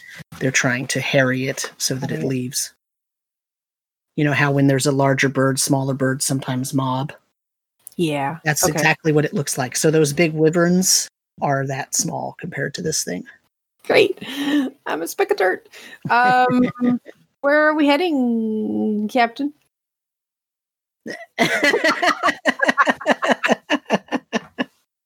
So, well, the thing, my point of view is we wanted to get the help of Calport and its various resources, and they had basically told us if we wanted their help and like if we wanted to curry favor with them, we had to help them with the dragon. Now we were supposed to help them with the dragon before it attacked the town, but we got distracted with the library. And it's also been one day. What do they expect? Yeah, we weren't exactly expecting it to attack the very next day. Yeah. They didn't say anything about that. No. Marcel had the very meta feeling that it was going to happen whenever we left the library, no matter how much time we spent in the library. But we could have come out and everything's on fire, which is worse. And not to sound callous, but they will appreciate our help a little bit more after this. Yeah, well, that's my point. If we don't help them, then why should they help us? Assuming they survive the fire and death of... What kind of help do we want from them? Armies?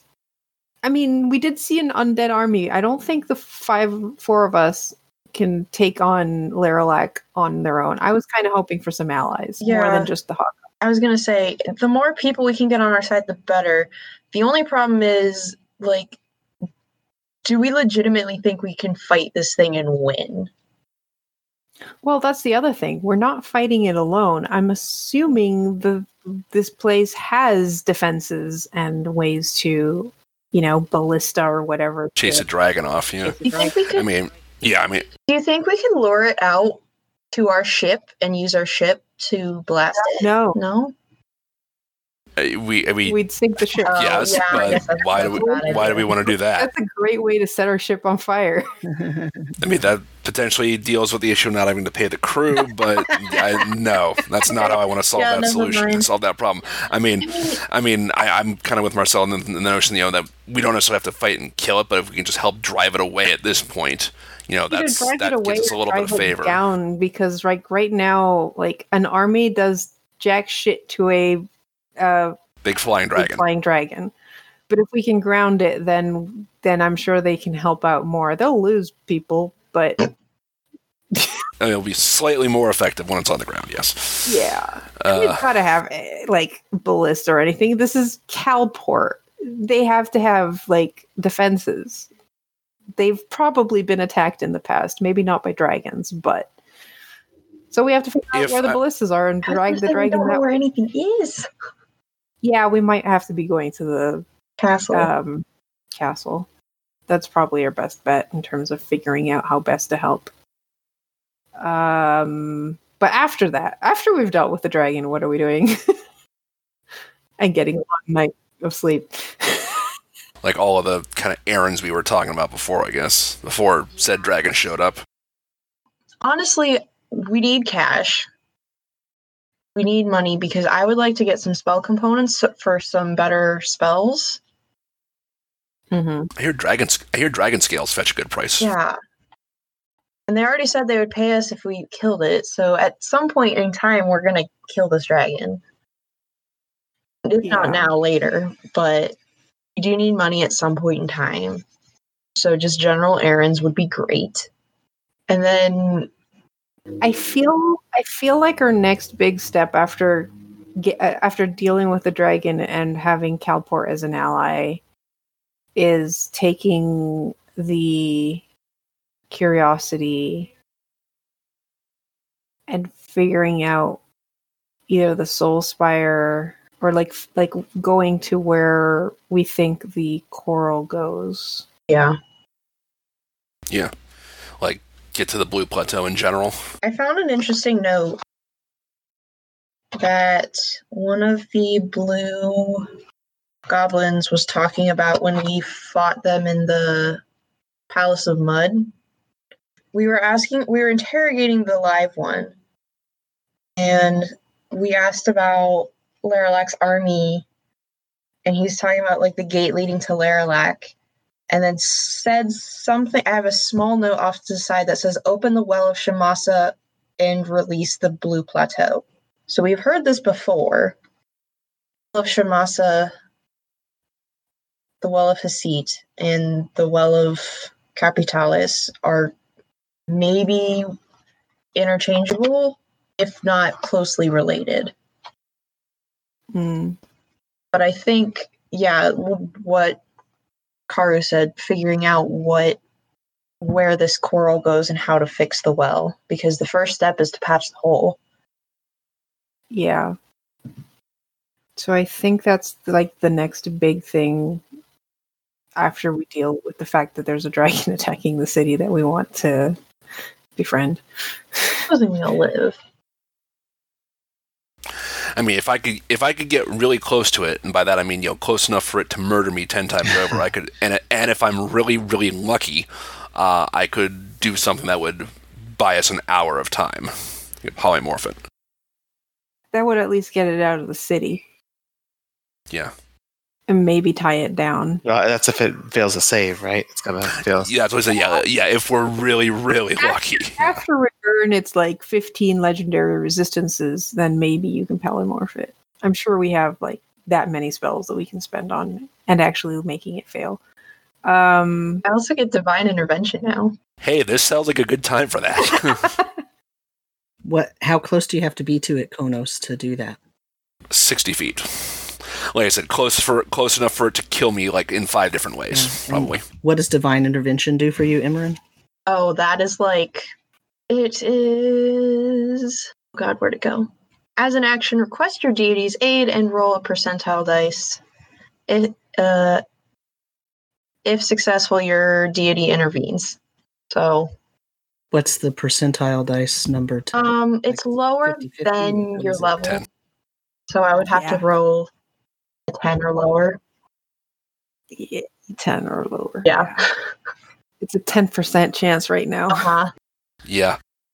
Yeah, I mean, it's basically like the cleric's version of Wish, for the most part. Yeah. Good news is at 20th level, it always works. Does it really? Yeah. Bad news is we're not there yet. Fair. Do you want to try that?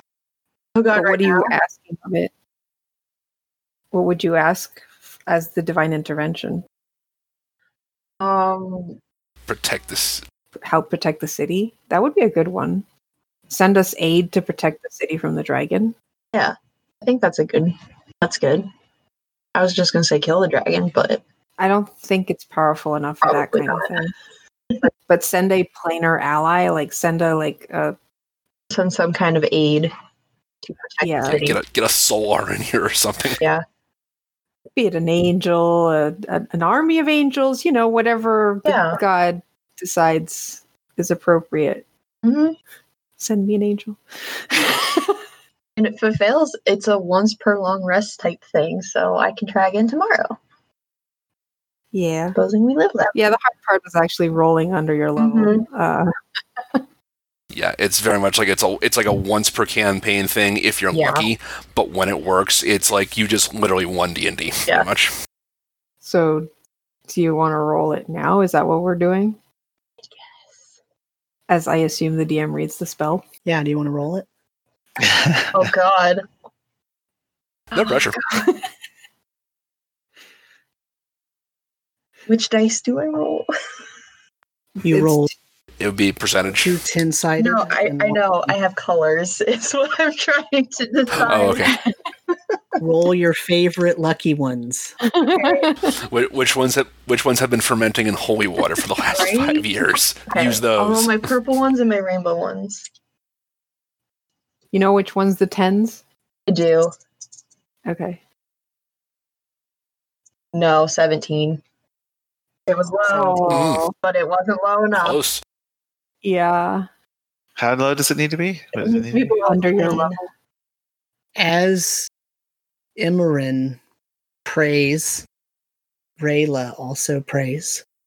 And as the two of them are praying, an enormous tsunami comes, sweeps across the city, and hits the dragon, pulling it into the sea.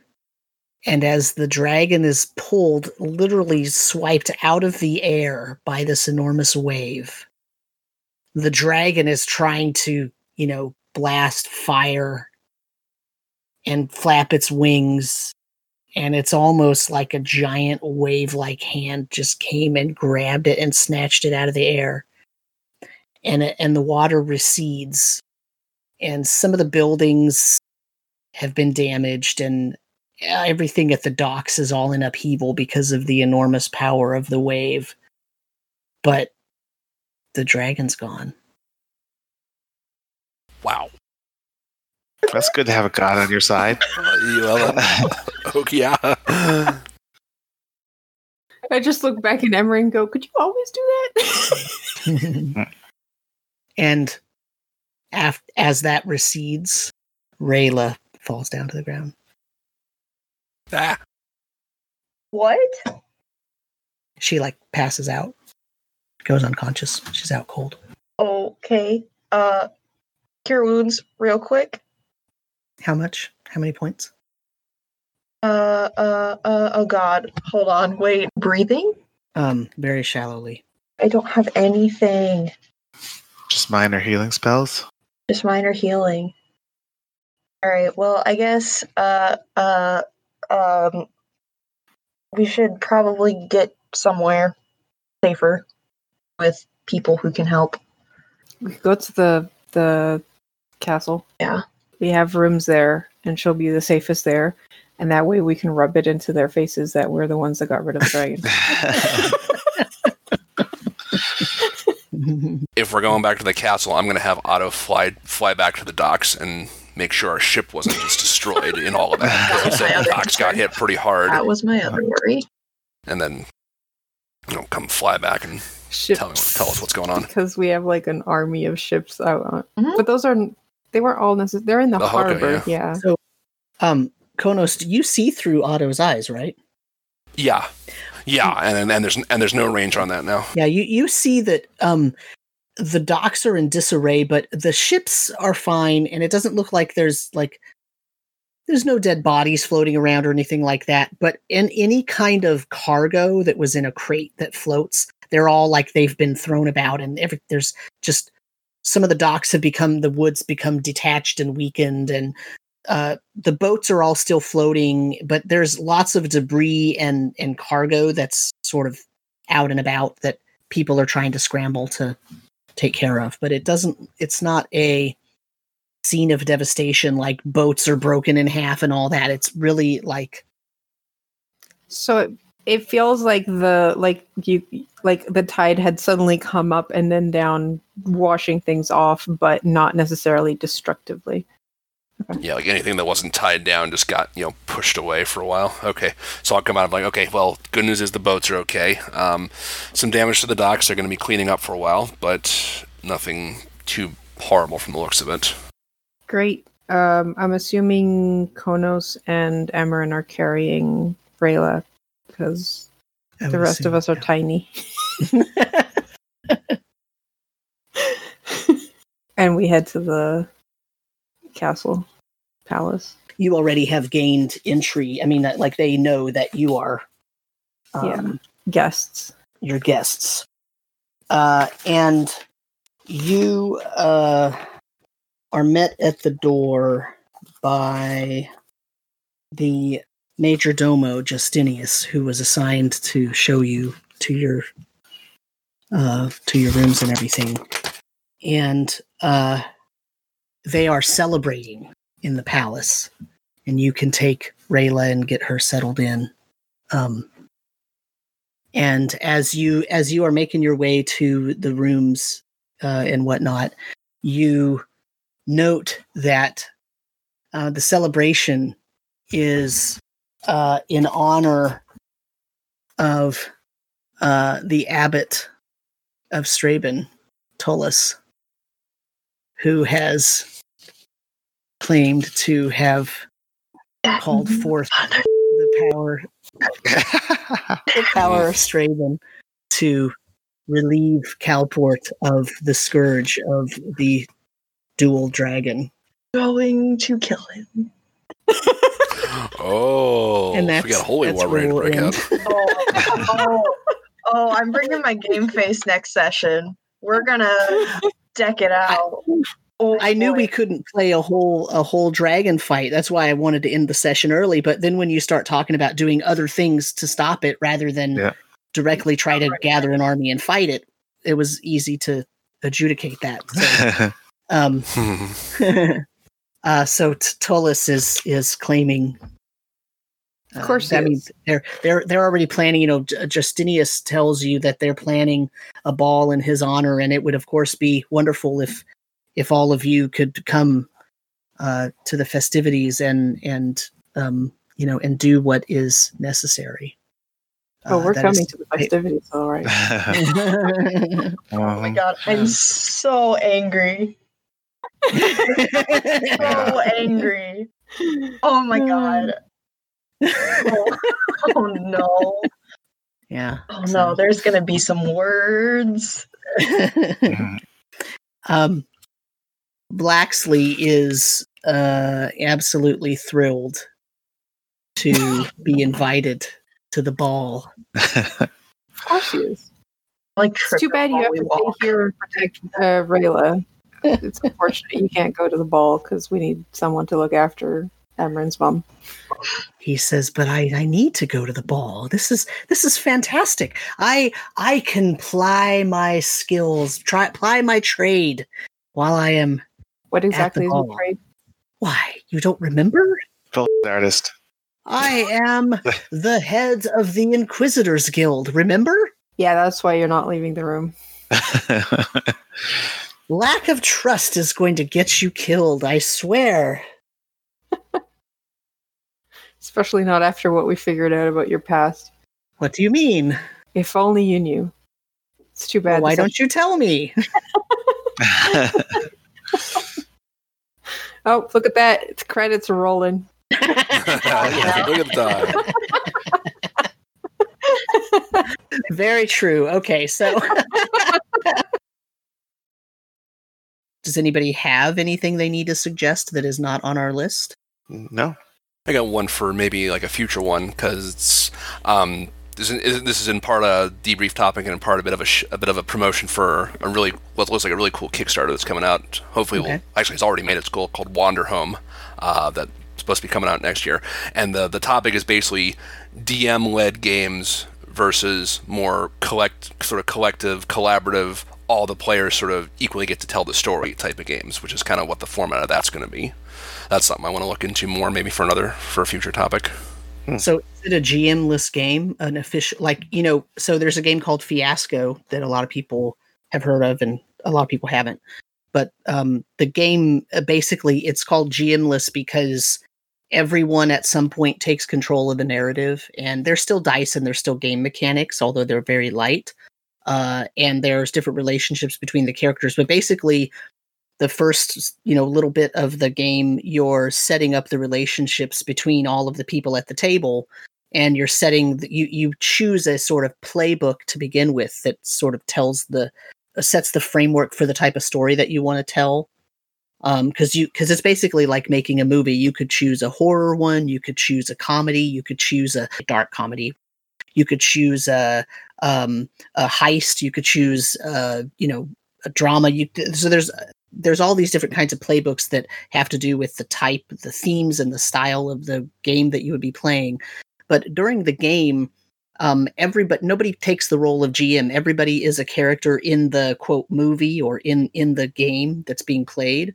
And so basically what that means is that there is no GM. So that's called a GM-less game. And so you kind of take turns going. Is that how Wander Home is? Or is pretty it much, yeah. The system they specifically use is called no dice, no masters, I think is the actual term, or I think that's from a different style of game is what they call it. But yeah, basically that's what they kind of how they set up. I heard it was the creator basically did an interview, a podcast interview about a week or so ago, and they basically played through about an hour worth of gameplay. I maybe got about halfway through it, but it was essentially, the two of them going through, and they have like each, like you said, each of them have like individual playbooks kind of for the characters they do, that they have that basically say, describe, here are the moves you can make. It's nowhere near like, a typical D&D player type of setup. It's very simple and it's very cute. I mean, if you don't mind, can I post a link for their Kickstarter in your chat?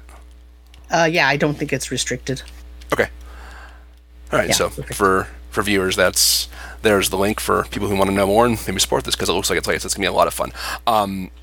Yeah, but basically it's like, they were basically essentially taking turns. here's like kind of the scenario, and it was more of it's a travel narrative game. So it's kind of a Redwall style world, kind of anthropomorphic characters, and the gist is, you are traveling essentially from point A to point X, and with all sort of stuff in between, and it's like seasonal timeline going on.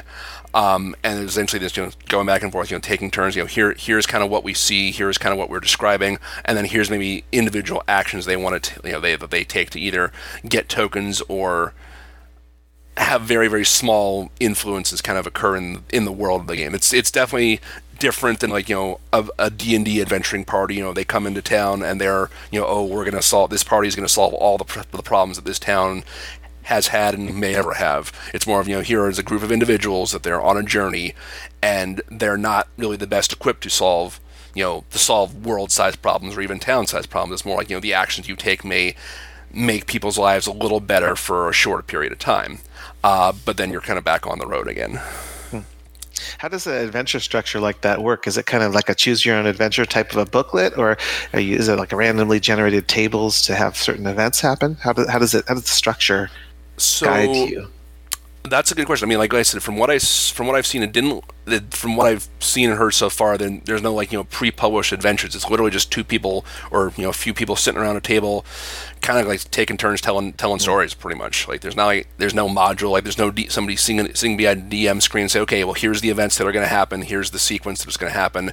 You might agree like beforehand, here's kind of where we're going to, or here's what time of the year it is. But beyond that, it's just pretty much very open-ended narrative storytelling. So, for example, in Fiasco, just to give you kind of an idea of how something like this can work, I'm not saying that Wander Home is going to work exactly like this, but here's kind of how it works in Fiasco. You sit at a table, right, or maybe you're on screen or whatever, and there's a 3x5 card between each group of two people, right? So if I'm sitting next to, so on my screen, I'm sitting next to Matt, Matt's next to David, David's next to Nina, Nina's next to Karu, Karu's next to me. So I'm going to have a card between Karu and myself and a card between Matt and myself. And that card is going to say our relationship, right? And it's going to say, something about that relationship, right? So if we determine, and you usually, like in Fiasco, you use a D6. So there's a table that says, what's your relationship? You roll a D6 and it says, you're in the same family. And then you might roll another D6 on a different table and find out you're either married or your siblings, or one of you is the parent of the other one, right? Something like that. And then so you write that on the card. And then each individual person also will roll a die for like their motivation. So you read off this table, my motivation is this, or maybe a personality, or, whatever it is. It kind of depends on the storyline that you chose, right? And there's a ton of playbooks out there that provide different lists for different storylines. If you're playing a heist movie, right, all of us would probably have a relationship that has to do with whatever our expertise is, right? And how we know each other. And if we were playing, some kind of a horror movie, we might all be students in the same university or something. And so it would, you know what I mean? So the type of relationship that you have with the different people sitting around, the different characters that the people sitting around the table are playing is determined based on the actual theme of the story that you're playing. And so I could see Wander Home having a similar thing where maybe there's certain choices that you have in terms of what kind of animal you want to be and what kind of relationship you have with the other players and maybe what your skills are. But that's based on what the theme of the story that you chose. Or, if you're traveling from a known place to an unknown place, or if you're making your way home from a unknown place to a known place, right? Those two types of stories would be quite different. And so you might have a different way to set up those relationships. And so, but that's kind of how it works. And then, in Fiasco, there's sort of, you sort of have a prompt to begin the story, and then everybody kind of goes around and you say exactly what happened, and then you figure out how to resolve each individual scene. And then right after everybody has had a scene, then there's what they call the tilt, which throws, a wrench into the works and provides a complication for that story, the way it's set up now. And then everybody again gets to go around and sort of figure out what's happening, and everybody gets a chance in the spotlight, so to speak. And it's not that everybody sits around quiet when one person is being the quote narrator. It's that everybody gets to, provide information about, well, I would react like this, or I would do that, or, and so that's kind of how it works. And then in Fiasco, at least, what happens is you use 6-sided dice, you use black ones and white ones. And at the end of your scene, at the scene where you're the main character in the scene, you either give a black die or a white die. I'm saying it kind of wrong, but basically the gist of it is, the character that does the best in that scene gets a white die, and the character who kind of comes out as the loser in that scene or in a worse circumstance gets a black die. And at the end of the game, after the tilt and after there's a bunch of narrative, a bunch of scenes that happen, it's kind of like the person who has the most black dice has like the tragic ending, so to speak, and the person with the most white dice is going to have the best kind of ending for that character, right? So that's kind of how that's a little bit of a framework for how that sort of thing can play out. It's very, very narrative and storytelling driven, and less about what kind of fighting skill do I have, and what is, my character is the healer in the party, and so I'm good at these few things and I'm going to level up. There's none of that sort of framework. The framework is very much about telling a story sitting around a table, but the story has constraints. Yeah, this appears to be very similar. Like some of the things you were talking about, like each of the player classes, for lack of a better term, it's like you pick a type of animal, and some of them are unique to different classes or different roles. Some of the descriptions, like choose two things you are and two things you wish you were better at being. So like upbeat, honest, handsome, charismatic, focused, etc. Ask one person to the left and one person to the right questions like, why do I call you my best friend? Or why did I come with you when we left home? Or what do you find most interesting about my vocation or career path, and things like that. In general, these things are basically just called narrative games because there are no dice rolls, and it's very much about storytelling, kind of like the kind of thing you did before, just sit around the fire or sit around the table and tell a collaborative story instead of having the dice dictate anything. Because I think this one Wanderhome doesn't even have any dice. No. Oh, really? And many narrative games are like that, where it's just everyone decides what happens as a collective, and then there's some kind of system in the game that will tell you how to move on from scene to scene. And like Sam said about throwing a wrench into it, some of them use cards, so they have like a card system, and you draw a card, and the card tells you what happens in the next scene, or what kind of complication happens, or where you're going, and stuff like that. I've seen the most narrative games in the itch community, because it's more of like indie based. There's a lot of them. I know that Wanderhome is apparently started as using the system from Dream Askew and Dream Apart, which is also a narrative game. There's a great game called Penny for My Thoughts, and it has this, what sounds like a horrible premise. The premise is everybody that's sitting around the table playing the game, and it's usually 4 or 5 people. You're in a mental institution, for lack of a better term, because you have amnesia. You do not know really who you are or what brought you to this point in your life. And you're part of this group, this support group, basically in the mental institution, right? Where you're all trying this group therapy, where you end up figuring out what your past is and what happened in your past and how it came to be that you have amnesia. And you sort of, everybody has pennies, right? And at the beginning of the game, you figure out like there's a trigger for everybody that makes them remember something, and there's like a specific significant item that they have, and you kind of people write down random things on little pieces of paper, and then you sort of randomly draw out one, and that gives you your significant thing that you have that's a significant part of the story, and then you have your like the thing that really is meaningful to you, right? That's the trigger. And then you go around, and whoever you pass the penny to next has to continue like the story integrating themselves into what's going on. It's a really, really interesting game. And you don't have to do any prep, because you just basically start by reading, okay, here we all are sitting for our fifth group session, and then it tells you exactly in there, okay, now everybody take out 3 pennies, and and it's very, very interesting. It's really a different kind of experience than traditional RPGs, for sure. Yeah. One game we did actually play that was a storytelling game was Spoken Magic by Dylan Grinder. We did that for the stream the charity stream we did last month. And Spoken Magic does use cards and is basically like prompt based again, like travel from place to place, and every single place you travel goes to a different person on the table, and they decide where we're going, what this place looks like, and everything, and then you draw a card that tells you what's wrong with this place.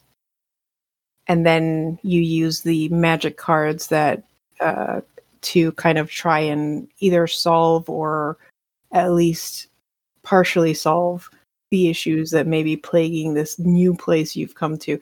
And for me, that was my first narrative game, and it was interesting because, at first it's like, well, but so the world is not built beforehand. It is not in one person's head. But by the end of the game, we had built a place that was like this. I would love to adventure in this world we just created over the past 2 hours. That's cool.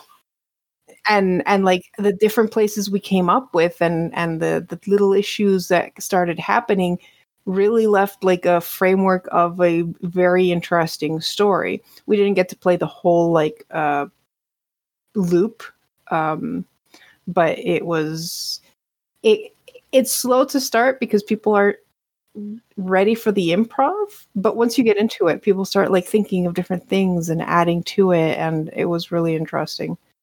I think it's like improv theater, I guess, except you're all sitting down and talking instead of actually acting it out. There's a great game called Microscope, which is it's supposed to be a game on its own, where basically the whole game is creating a setting, and it has a framework that has you. It has everybody together. There's no real GM role, right? I mean, it kind of does have one, but that's just the person who kind of understands how it works and makes sure that everybody stays within the constraints of what's supposed to be happening. But basically what happens is you decide a time period that you want to create, and you create different pieces of history in that world, and you define certain people and places and certain events that happened, and you flesh them out as much or as little as you want. And then at the end of it, you now have this, and it's, we're talking about, 2 hours or something, right? You have this game setting that you could call that the end of it. Okay, that was the game, was creating this really interesting setting. Wow, that was fun, because you end up bouncing off of people, and different people have different thoughts about what's happening and how that could affect their portion that they were talking about and stuff like that. But you can also use it as if you're playing even a game like D&D, and you want to sit down and have everybody be really invested in the setting. You sit down for your first session and you flesh that out, and then at the end of that session, you decide, okay, what time period are we going to play in this world? You actually decide that at the beginning, like, we're going to create the history of this up to the point where our characters are going to be set down in this world. So let's create this whole history. And then it kind of feels a little more organic, because so like, and this gets us back into D&D brief. Like in this game that we're playing right now, well, in a few minutes, I have all this lore in my head about what has happened in previous games I've run and in the setting as I sort of conceive of it and set it out, and wrote it down, and different developments over the years that I've been playing in this setting, because it's my own homebrew setting. But none of you have that. The only information you have is information that I give to you because your character tried to find out something, or you went to a place and you learned about it from the people that you met there. But that still comes from me. You didn't have any of that beforehand, before your character did an action or an activity to gain that information. But if you sit down to play a game and you play Microscope first, or you run through the Microscope exercise, might be a better way of saying it, first, at the end of that session, every single person has the same exact amount of information in their brain about the setting. And that means that when you play the game, everybody has the same amount of buy-in to the setting as what the DM would typically have in a sort of more traditional D&D game, right? So it's a way to play a game where everybody has knowledge about the setting, but that doesn't mean you have to play in a setting like Forgotten Realms, where the reason everybody has knowledge is because they can buy the books themselves and read about it, right? So it's kind of an interesting thing. But the way it basically runs is as a GM-less narrative historical creation exercise to create this piece of setting for you to play in. It's really interesting. I'm still looking for it, but I know there's a game. It's actually, because I saw it on Roll20 Marketplace. There's a game that's like that, but like it's actually based on making the map of a world as a game. So you start with a blank canvas and you start drawing locations and fleshing them out. And at the end, you end up with this like map of the world where you can then either leave it, like that's it, or you can use it as a basis for a more traditional campaign. Yeah, I think that one's called The Quiet Year. Is that it? Where you use a deck of cards? Yes. It is The Quiet Year. Because I was looking for a game for my wife that when she's in her classroom with more adult kids, it would be perfect for her to run over a couple hours. And I really like that one because in that one, you don't take on any of the characters. It's not a first person, so it's not so personal. So the kids could just like draw a card, and then each kid could come up with the event or the item on the map or location that they can add to it. And I think that would be perfect for a classroom type environment. Yeah. Yeah, The Quiet Year can get really intense. It can get really intense. There's another game that I have that is sort of like that. It's called Do Not Let Us Die in the Cold Dark of This Winter, or something like that. It's this really long name, but basically it's a village building game. And so as you're playing this game, you're creating the village and telling the story of this village and its struggles and the people in it and their struggles up through this winter that's really, really harsh and horrible, and the people are starting to starve, and that sort of thing. So it's one of those kind. It gets really depressing, but it's really intense because what happens is you get to tell the story of the rivalries in the village and what the village, how it used to be and how it is now, and it's just a very interesting sort of exercise, right? I know some people hesitate to call these things games because there's no real win conditions, and while there's no real win condition in D&D, there is the advancement, which gives you that winning feeling, and there's winning in battles, individual battles. So there is kind of a win, sort of simulated win condition in D&D, but in some of these games, there's really no win condition. So for some people, they don't consider them games at all. They're storytelling exercises, and that's it. And I'm not here to argue one way or the other of those, but I found the one I was thinking of. It's called Travelogue. Oh. On the Marketplace. And yeah, that one's also like, collaborative world building. The nice thing about the Roll20 version is it actually has the stamps of like different locations, so you don't have to draw everything. You can also use like the stamps. That one sounded fun for like just creation wise. But yeah, there's a lot of games like that, and I feel like they've multiplied recently, like maybe this year or maybe in the last year, via itch. There's just so many iterations and people who have taken a like basis of one game and then done their own spin on it. So you get like what kind of like game you want to play, and then you have, well, it can be either fantasy, sci-fi, or horror or whatever, but it's using the same base. Yeah. I mean, it's really a it's a big departure from a traditional role-playing game like D&D. So there's a lot of people who, when they discover such a thing, it's like a revelation to them. Like it's a structured way to play Cowboys and Indians, you know, for lack of a better, you know, to play imaginary games. It's a different way to do it. And there's still structure there a little bit, but there's not so much that it forces you into a certain style of play, for example, like Dungeons and Dragons does, right? Dungeons and Dragons, the rules of the game, the mechanics of the game, the character building mechanics, they all support a very specific style of play. And not that a group can't play it slightly differently from another group, but in general, most tables you could walk from table to table at a convention and you could say, yeah, they're playing D&D. Yeah, they're playing D&D. Yeah, they're playing D&D, even if they're playing vastly different types of games or in a vastly different setting. Whereas some of these sort of more storytelling narrative style games, you might not necessarily know what they're doing. But I think a person who is open-minded and walks up to that table will understand they're playing a game, right? That's a narrative game. It's an actual game. They're doing things that have some constraints. Maybe the constraints aren't huge, but they are constraints. And so, you know, I mean, heck, I love all kinds of games. So I just, you know, I want people to have fun playing games. So. Well, I've got a list of about 7 or 8 new ones to go check out. So thank you all. Oh, good. That was a real nice discussion. I love talking about other games because I think that, I think for some people, D&D is RPGs and that's it. And you're probably never going to change their mind. That's all they're really interested in playing. And they have a certain style that they want to play that in. And that's fine. I don't mean that in a derogatory manner. I just mean that's, you know, some people have enough energy to learn one game really well. Right.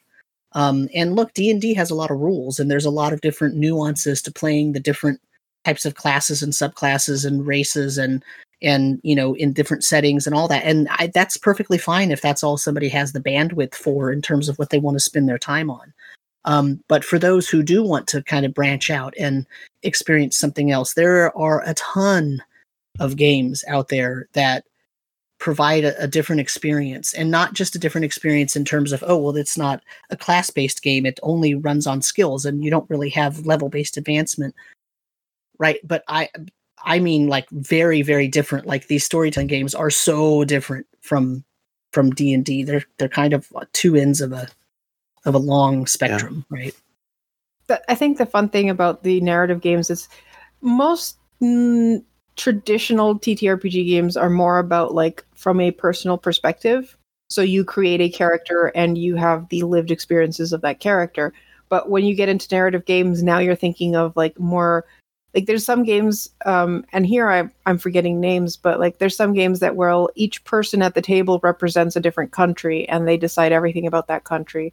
Or maybe it's more like, yeah, everyone creates a different place in the world. Mm-hmm, and there's also games that are like, because I just remembered of one that I figured would be interesting to mention since this is a D&D podcast. There's a game called Session Zero, which is basically a card-based create your character game, and it helps you develop like the backstory and what makes a character tick, not mechanically, just narratively, like build your different characters as a group activity and how they are intertwined together.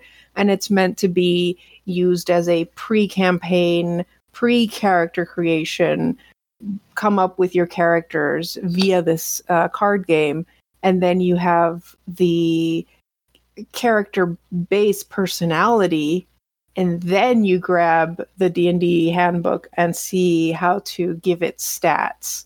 Mm-hmm. Mm-hmm. So that's another way that like these narrative games can help whatever you're playing afterwards to like build up a bit more nuance and as a collaborative sort of situation. Yeah, that's a more structured way of doing a little bit of what I do in the beginning of my campaigns, which I always refer to as cooperative party building. Mm-hmm. And that is, if you go back and listen to the very first episode, at the beginning of the first episode, I asked questions like, which character, which PC do you trust the most, and which one do you not trust, and why don't you trust them, and what's your main goal, and who's your rival. And we did a little bit of that when Matt and Karu came on, and we did a little bit of it at the beginning, and learning all those things. And you do it so that everyone can sort of hear what's going on with the other characters. That way there's a sort of common knowledge that you can push on during the game if you want to. But putting it in a formalized session 0 kind of style where you're spending basically the whole session doing no mechanical things, just doing character building type things is really cool. Yeah. I have the PDF of that thing. So that session 0 game. So yeah, I saw it on Twitter when they were giving away a physical copy, and I was like, I'll try. I didn't win it, but I might still pick it up. I just haven't really had a chance to start campaigns because I keep doing either one shots or I have already way too many long-term campaigns running. So yeah. And when you run a published campaign, it's a little harder to do something like that in a way, because with a published campaign, there's an expected storyline. And so in a lot of ways, there are certain types of characters that fit really well into that kind of expected storyline. And it's not that you couldn't fit a different kind of character in there. It's just that it's harder to fit a different kind of character in there. Whereas a game like Session 0 really works best when you begin wide open, like with no real idea of what you're going to be doing other than it's going to be a fantasy game, right? Like, and then you can, if you know that you're playing, Baldur's Gate Descent into Avernus, there's going to be a certain type of style of character that's going to play in that campaign really well. And that's a constraint that is okay. But if you're running an exercise like Session 0, it kind of, it puts a little too much onto it. So I don't know. Maybe I'm wrong. I don't know. It's one of the reasons that published adventures are more difficult for me to run, because I feel like they are written with a certain set of characters and skill sets in mind. And if someone in the party or the majority of the party doesn't want to conform to that, it can make it a little more difficult to try to make that work and fit within what makes sense for a storyline. But yeah, it definitely has that constraint of like when you're making characters, you have that social agreement of not just you're in a party, you're in a party that is, say, gonna go and stop Tiamat for being summoned in Tyranny of Dragons. You can't make a character that doesn't want to have anything to do with the cult. Right. Unless you build into that character also a reason for them to have to. Yeah. Otherwise, generally you say, okay, well then that person, stays at home and doesn't take part in this adventure, and please make someone who is gonna right. is gonna be focused on this. Yeah. Yeah, you have to. There has to be a like, and that's why most adventures end up having the like bonds that are particular to that campaign to help the characters have some kind of reason to care about what's going on, because it doesn't work. You can't run a module if everyone's like, yeah, no, my character's deathly afraid of dragons and they flee as soon as the dragon shows up. Let's play Dungeons and Dragons. To be fair, that is sensible. Yeah. That is a smart. Yeah, that's pretty smart. Yeah. What? Well, everyone, thank you for watching. Thank you for listening. If you're listening to this in podcast form, we appreciate it. If you have any questions or comments, or you want to just cuss me out, you can email dndbrief@gmail.com, dndebrief@gmail.com. And so everyone say goodbye. Bye. Bye.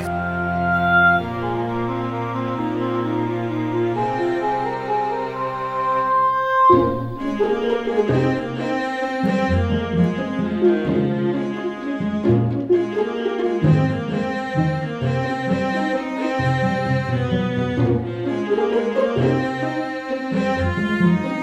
you.